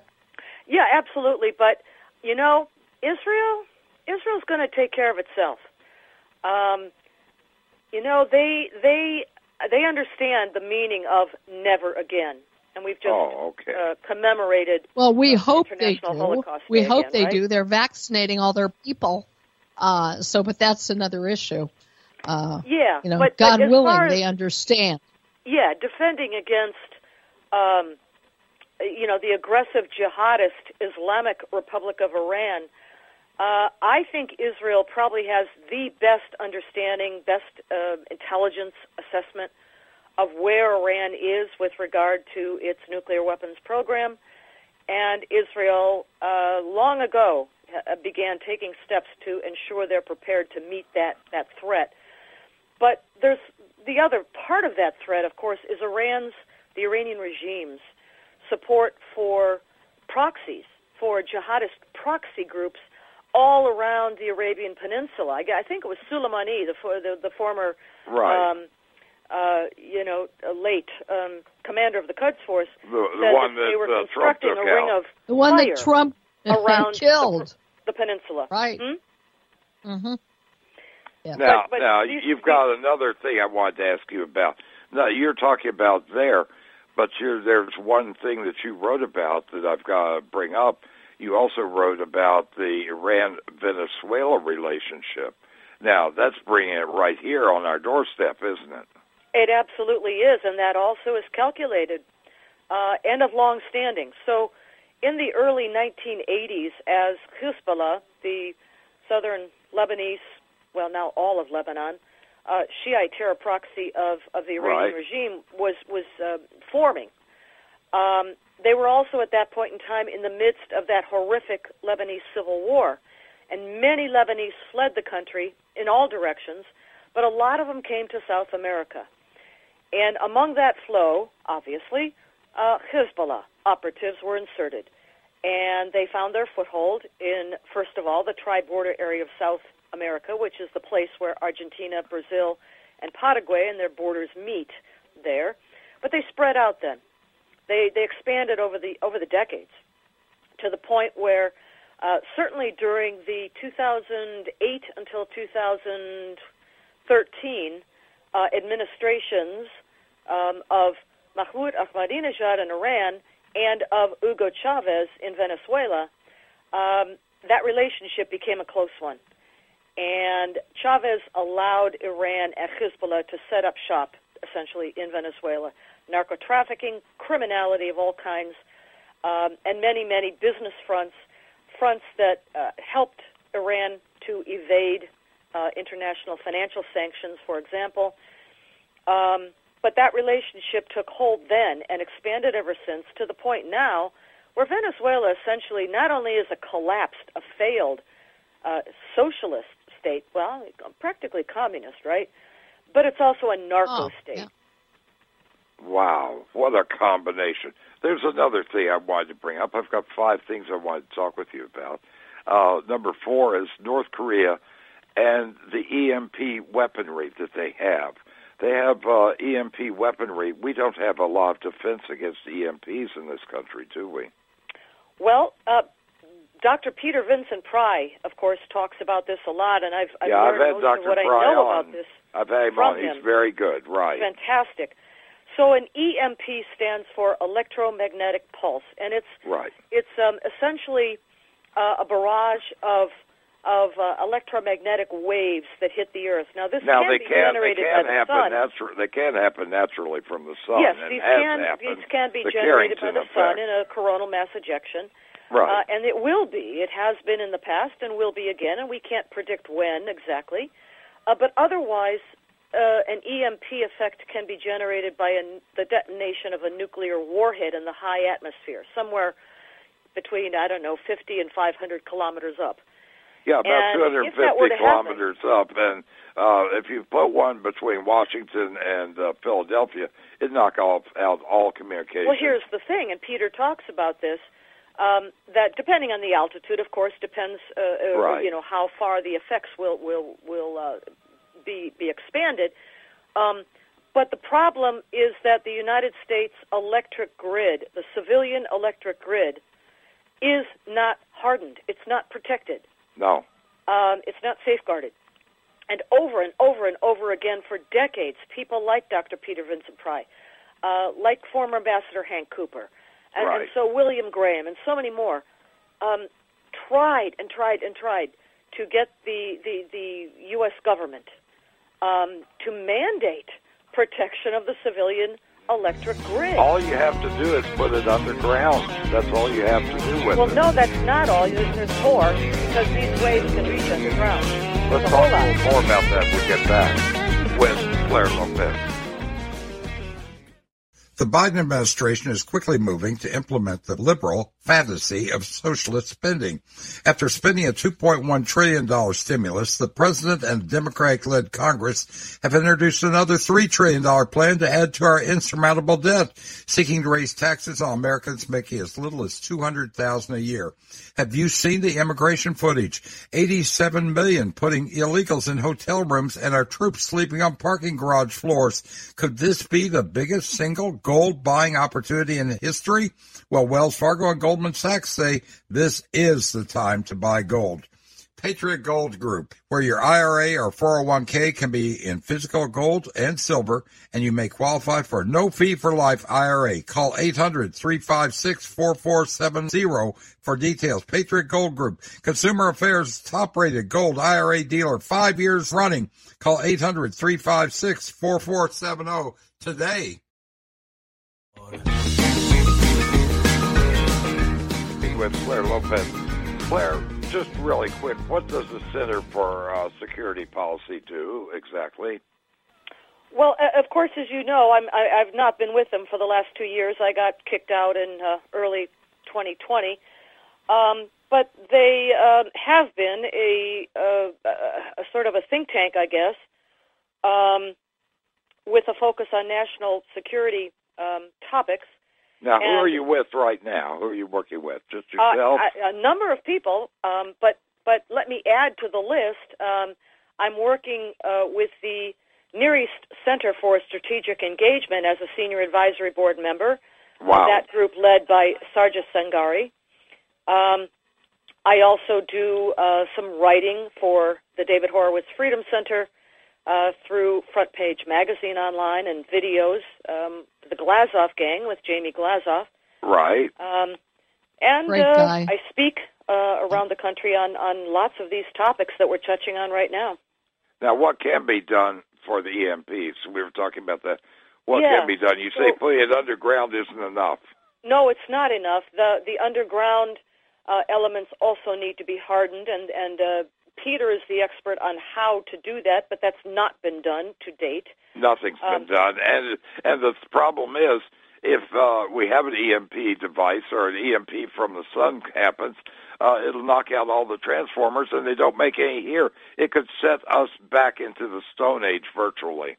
Well, literally, yeah, because as you say, these great big transformers and the substations and all of that, much of that not only is extremely complicated, expensive, and takes a long time to build even one of them, we don't produce all of that in the United States. They're produced in places like Germany and Taiwan. Right. But here's the thing. Even were a limited area EMP effect to hit the Earth, to hit the United States, because of a cascading effect down the line, as it were, the entire grid could go down. Now, the United States has an interlocking grid, actually, of 3 grids, the eastern one, the western one, and the Texas one. But some of the experts, like Ambassador Hank Cooper, working in South Carolina, I think that the best way to go about this may be for each individual state to harden itself and to take the steps that each state needs to take to survive an EMP attack or CME. But that's not happening on a very rapid pace either at the moment. Nobody's doing anything on it. Nobody's doing anything. Well, I wouldn't say that nobody's doing anything. Certainly in places like South Carolina, they are. Texas has a standalone grid, but of course, they've been wooed by the windmills and the sun solar panels. We saw what happened to Texas last year. We saw what happened to that. But other places have been very slow to do what they need to do. And the reason for all of that, people might ask, why? Seems so important, and it is that the power and utilities industries are very powerful, and they're also very big donors to our elected officials. Oh, here we go again. Yeah. Now, you mentioned a key word. You mentioned Taiwan. And Taiwan, a lot of us believe that after the Olympics, Taiwan will be invaded. What do you think? It's possible. The threat is certainly there. It's very real. But I think there's a possibility, at least, that it will not happen then. And part of that reason is that the current leader of the CCP, the Chinese Communist Party, Xi Jinping, wants to run for an unprecedented third 5-year term as the party leader. Before him, all of the party leaders served 2 terms of 5 years each, and then that's it. Right. He has served 2 terms. He wants to run for a third. Those elections are to be held in November of this year, 2022. It may be that he would not want the complications of a Taiwan invasion to disrupt that ambition of his. Let's hope. We'll be right back.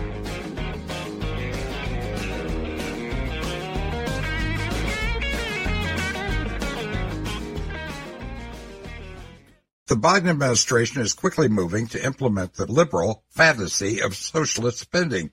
After spending a $2.1 trillion stimulus, the president and Democratic-led Congress have introduced another $3 trillion plan to add to our insurmountable debt, seeking to raise taxes on Americans making as little as $200,000 a year. Have you seen the immigration footage? 87 million putting illegals in hotel rooms and our troops sleeping on parking garage floors. Could this be the biggest single gold buying opportunity in history? Well, Wells Fargo and Goldman Sachs say this is the time to buy gold. Patriot Gold Group, where your IRA or 401k can be in physical gold and silver, and you may qualify for no fee for life IRA. Call 800-356-4470 for details. Patriot Gold Group, Consumer Affairs top-rated gold IRA dealer 5 years running. Call 800-356-4470 today.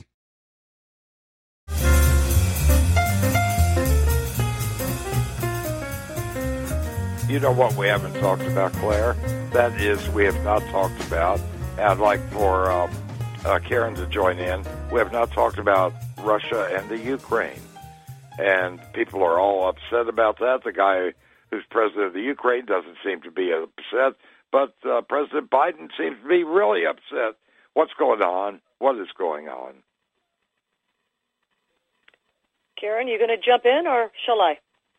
Oh, I want to hear what you have to say, then I will most certainly jump in. Okay, sure. So the situation at the current time is this. There are over 100,000 Russian troops maybe 120,000, maybe 150,000. The numbers are different depending on what you look at. A whole lot of them, right? A lot. And they're both on the eastern border of Ukraine with Russia and its northern border with Belarus, which is essentially a puppet of the Russian regime.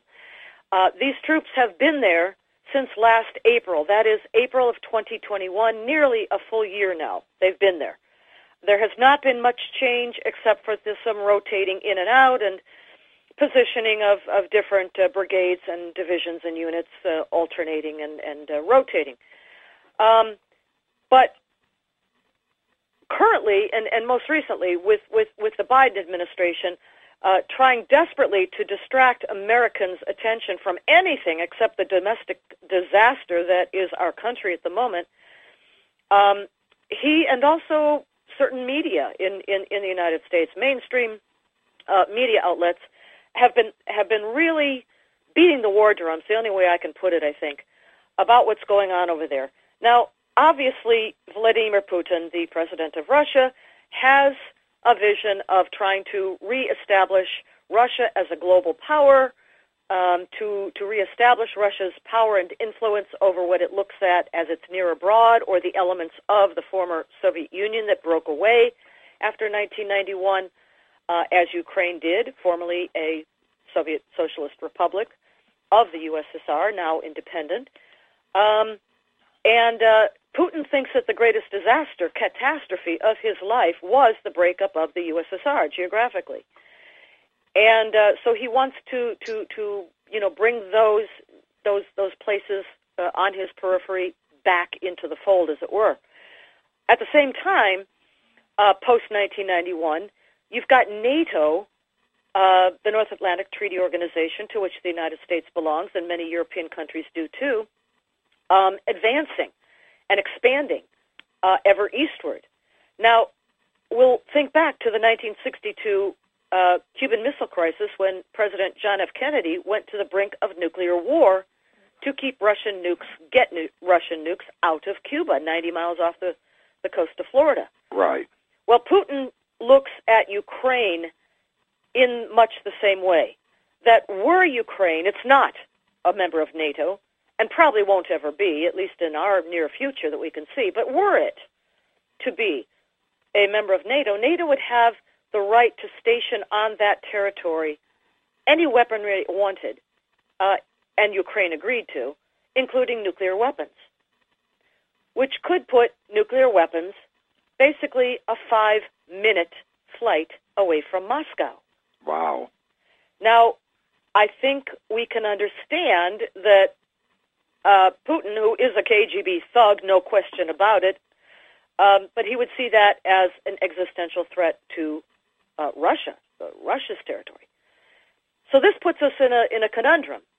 NATO is not going to say, and neither are we, the United States, no, X country will never become a member of NATO, which is a Russian demand. We're not going to say that. We're not going to agree to that. We're not also going to agree to say that X weapons, whether it be long range or short range or medium range, ballistic missiles or anything else, ships, planes, cannot be positioned in any NATO country that agrees to have them. We're not going to say that. These are Russia's demands. So somehow behind the scenes, this has to be worked out, taking into consideration the security considerations, the security concerns of each side. And I think there's a way to do that. But I have to say that this beating of the drums, and you mentioned there about the president of Ukraine, Volodymyr Zelensky, right, projecting a much calmer demeanor, which, of course, as president of the country, he needs to do. Hey, Joe, calm down. Than our own president. Right. Hey, Joe, calm it down. It ain't that bad yet. Right. That is, forgive me, that is what I was going to ask about. From my layman perspective, all I can see is that Biden, who I call the presidential potted plant, because I don't think he's making these determinations, but the left that's propping him up seems to be angling for war with Putin and Russia. They seem to be aligned with China on a very large-scale chessboard here. Tell us if that's at all true, if there's any truth to that. I think it certainly appears that way. Some of you, or maybe your listeners, have as I have, just recently bought the book by Peter Schweitzer, Red-Handed. Right. And this book refers especially to China and the deep, the extensive connections between not just the Biden family, plural, that is, but also other senior U.S. national security and leadership figures, for example, in Congress. Those connections with the top levels of the Chinese Communist Party, and in particular the Chinese intelligence agency, the Ministry of State Security. So there's reason to look at those relationships, which persist, by the way, to this day, investments, portfolios, etc. And wonder, at least wonder, what kind of leverage does Beijing hold over our president, our national security leadership figures? Well, not only Beijing, but also the deal that was cut with Hunter for the oil job with the Ukraine. There you go again, right? Yeah, you're back to the Ukraine, and then the mayor of Moscow, who gave him so much money and everything. So he was making deals all over the place. Yeah, he sure was. And also remember that from the moment Trump won, the left went crazy with this Russia collusion connection. And from that moment, it seemed to me that the left was wanting to stick it to Russia. They made a complete about-face before the years in the 60s when they seemed quite happy with the old Soviet Union. But now that Russia isn't the old Soviet Union and they're more into Mao, they seem to want to put Russia in its place way back since then. Well, remember back, after President Trump's victory in the 2016 presidential elections and, the entire Russiagate hoax, the impeachments, phony impeachments. Yes. But as we know now, as documents come forth and are made public, some declassified, some obtained through FOIA requests and so forth. Right. We know now that the entire scheme that you just laid out there, Karen, was a hoax perpetrated by the Hillary Clinton and Democrat National Party operation, working through law firms like Perkins Coie, Fusion GPS and other cutouts.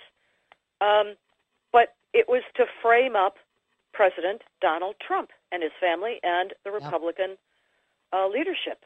Don't forget also that it was the Biden administration that okayed the oil pipeline from Russia to Germany. That's why we no longer have Germany really on our side with anything that happens in this shake-off that's happening with the Ukraine, because they're indebted to Russia for the oil and gas. First he cut off the oil and gas in this country, then he allowed Russia to open up there. This was the main control that we had over Russia, because they are an oil and gas country. That's how they made all their money, right? Well, as soon as the United States, under the Biden administration, slashed our oil and gas production, right, the prices, as we can see, shot up. Now, Russia's break-even price for oil, of which it's abundantly endowed, natural gas too, but the break-even for oil for Russia is $80 a barrel. So they're right at the break-even. $100 a barrel right now, because the Biden administration cut American production, which not only slashed tens of thousands of good American jobs, right, but put us into an energy-dependent position once again, which President Donald Trump had taken us out of and made us the number one producer of oil and gas on the face of the earth and in energy independent. No more. So yes, Putin sees the chance to make Europe completely dependent on Russia for its energy supplies, in particular hard northern European winters like right now. Now, the other thing that you said in there, which is implied, at least to me, is that when we went from energy independence to energy dependent and oil has started up so high, this is the root cause of the inflation that we have right now is the energy. Part of it, certainly part of it. I mean, not to mention also the trillions of dollars pumped, into the U.S. economy over the last couple of years. Right. These massive spending bills. But yes, energy is a big part of that. And so the Nord Stream 2 pipeline that, as you said there, runs from Russia underwater through the Baltic Sea to northern Germany, its terminal, it's not begun pumping yet. This will be for natural gas. It has not yet begun operations, but is expected to in the second half of this year, perhaps 2022. But the point is that pipeline's route, by taking it northern, on a northern route around Europe and not overland through any of these countries like Ukraine, right. It's a direct connection between Russia and Germany, and the leverage is incredible that Putin will enjoy and obviously use over Germany and other parts of Western Europe. But it also takes the pipeline away from countries, bypassing countries like Ukraine, for example, which were the pipeline to still crisscross the major, I mean, there are other pipelines, but the major, this one, pipeline to cross Ukraine, that would put Europe in a position of wanting to defend Ukraine from Russian incursions and threats. Right. Naturally. But now by the pipeline going around and north, Ukraine doesn't have that advantage or that in other words, Ukraine's not strategic on oil and gas as they would have been. Well, there's no incentive for Germany or any other European country to defend Ukraine against Russian threats. Never mind the 1994 Budapest Memorandum, but that aside, that was between Russia and Ukraine, United States, and Britain, right? Which basically said that the four pledged to the territorial integrity of Ukraine without actually making a defense pact out of it per se, but the implied meaning of it was a defense of Ukrainian territorial integrity from then Soviet Union, now Russia. Now, you always have to look at quid pro quo. What did we get quid pro quo for allowing the Nord Stream 2 pipeline? Well, I can't see anything personally. I know, that's what I'm saying. I'm pressed to think of anything. That's I don't think we asked for anything when the Biden administration lifted the sanctions that allowed that pipeline to be completed, which was held up by sanctions under the Donald Trump administration, and of course, while Rick Rennell was ambassador to Germany. It's another stupid deal being made where the U.S. was played for a sucker, which is what Donald Trump said we have been throughout a lot of our history, and that's why we needed a businessman to come in who could cut a deal and the U.S. interest, and we needed to put America first. That's what it means, is that we have to look out for America first, doesn't it? It absolutely does, and the American people know this, and I think that's probably why there's going to be a seismic, shifting of the tectonic plates come November this year, 2022, in the midterm congressional elections. Right. I think we've got a couple of different things. First off, you've got a lot of the truckers and other people who are opposed to the mandates and everything that's going on with COVID. We've seen lie after lie on that.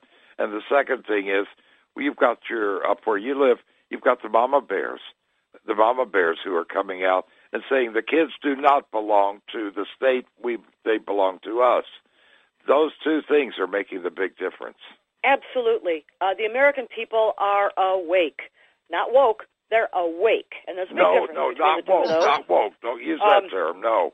Yeah, but yeah, I mean, here's the slim silver lining perhaps to the lockdowns of the early part of this so-called pandemic, and that was that parents were stuck at home with the kids stuck at home and saw what they were Learning, on their distance learning computer. Oh, yeah, they saw that. And they protested. They were angry. They were furious, and they began to let their voices be heard.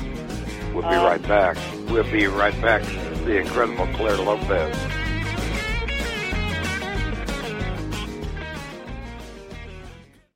The Biden administration is quickly moving to implement the liberal fantasy of socialist spending.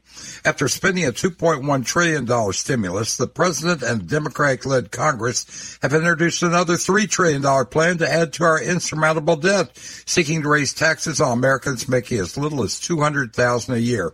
Have you seen the immigration footage? 87 million putting illegals in hotel rooms and our troops sleeping on parking garage floors. Could this be the biggest single gold buying opportunity in history? Well, Wells Fargo and Goldman Sachs say this is the time to buy gold. Patriot Gold Group, where your IRA or 401k can be in physical gold and silver, and you may qualify for no fee for life IRA. Call 800-356-4470 for details. Patriot Gold Group, Consumer Affairs top-rated gold IRA dealer, 5 years running. Call 800-356-4470 today.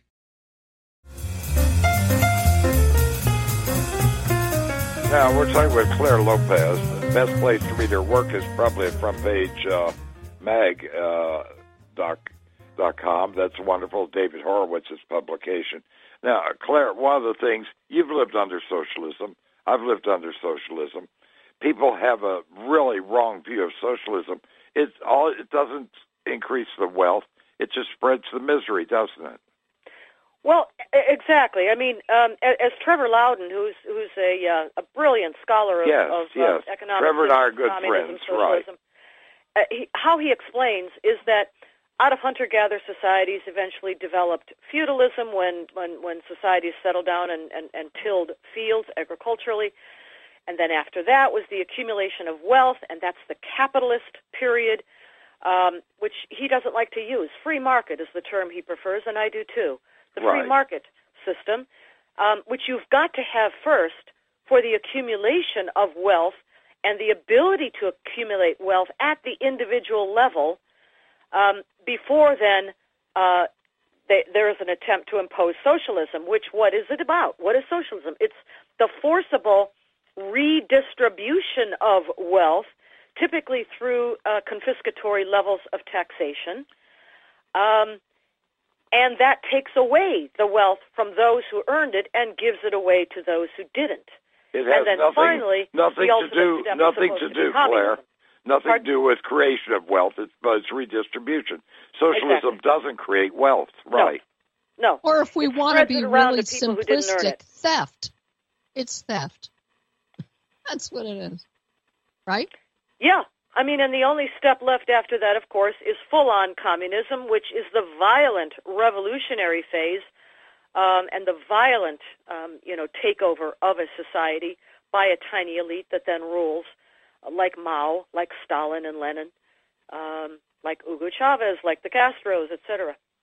I would say what we have right now is a form of fascism, of National Socialism, where it's rule of, by, and for the corporations, and it's corporate together with the government. I definitely try to avoid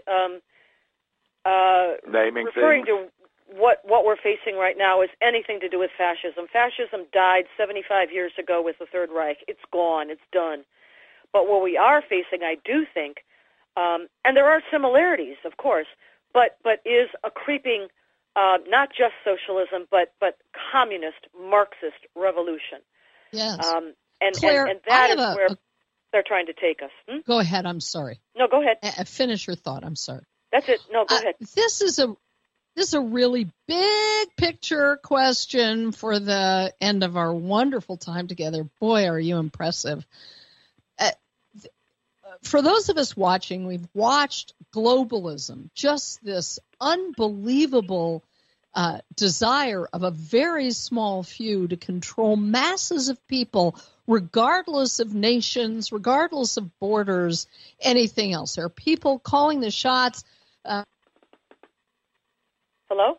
More theft. I lost the sound there for a couple of moments. What the conversation How does the move towards globalism square with all of this strife that we were talking about just before with Russia and China and all of these many interests? Are we just headed towards enormous chaos, or what are you seeing happening with these many forces on one another? There very definitely is a life and death struggle across the world right now that is being waged between the forces of individual liberty, freedom, Western-style liberal democracy, and on the other side, a number of different globalist, tyrannical organizations and efforts. And those tyrannical forces include not just the globalists, the World Economic Forum and Klaus Schwab and the Davos crowd and all of those, but also, of course, the forces of jihad, of Islamic tyranny, which you have to wonder where that's going to meet up against the forces of Marxism and communism, and we can see that playing out, right, don't we, in Xinjiang, the far western province of China, which is inhabited by the jihadi Uyghurs, which would like to establish an Islamic state called East Turkestan in Central Asia. So you have different and competing forces of tyranny coming at us, the defenders of Western-style liberal democracy and individual liberty, from all directions, and that's what we have to stand up to.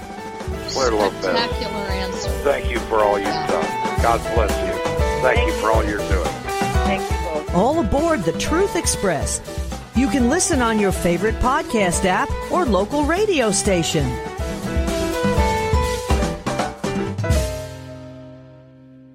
Patriot Gold Group, Consumer Affairs, operated 5 years running. For your IRA or 401k, call 800-356-4470 today.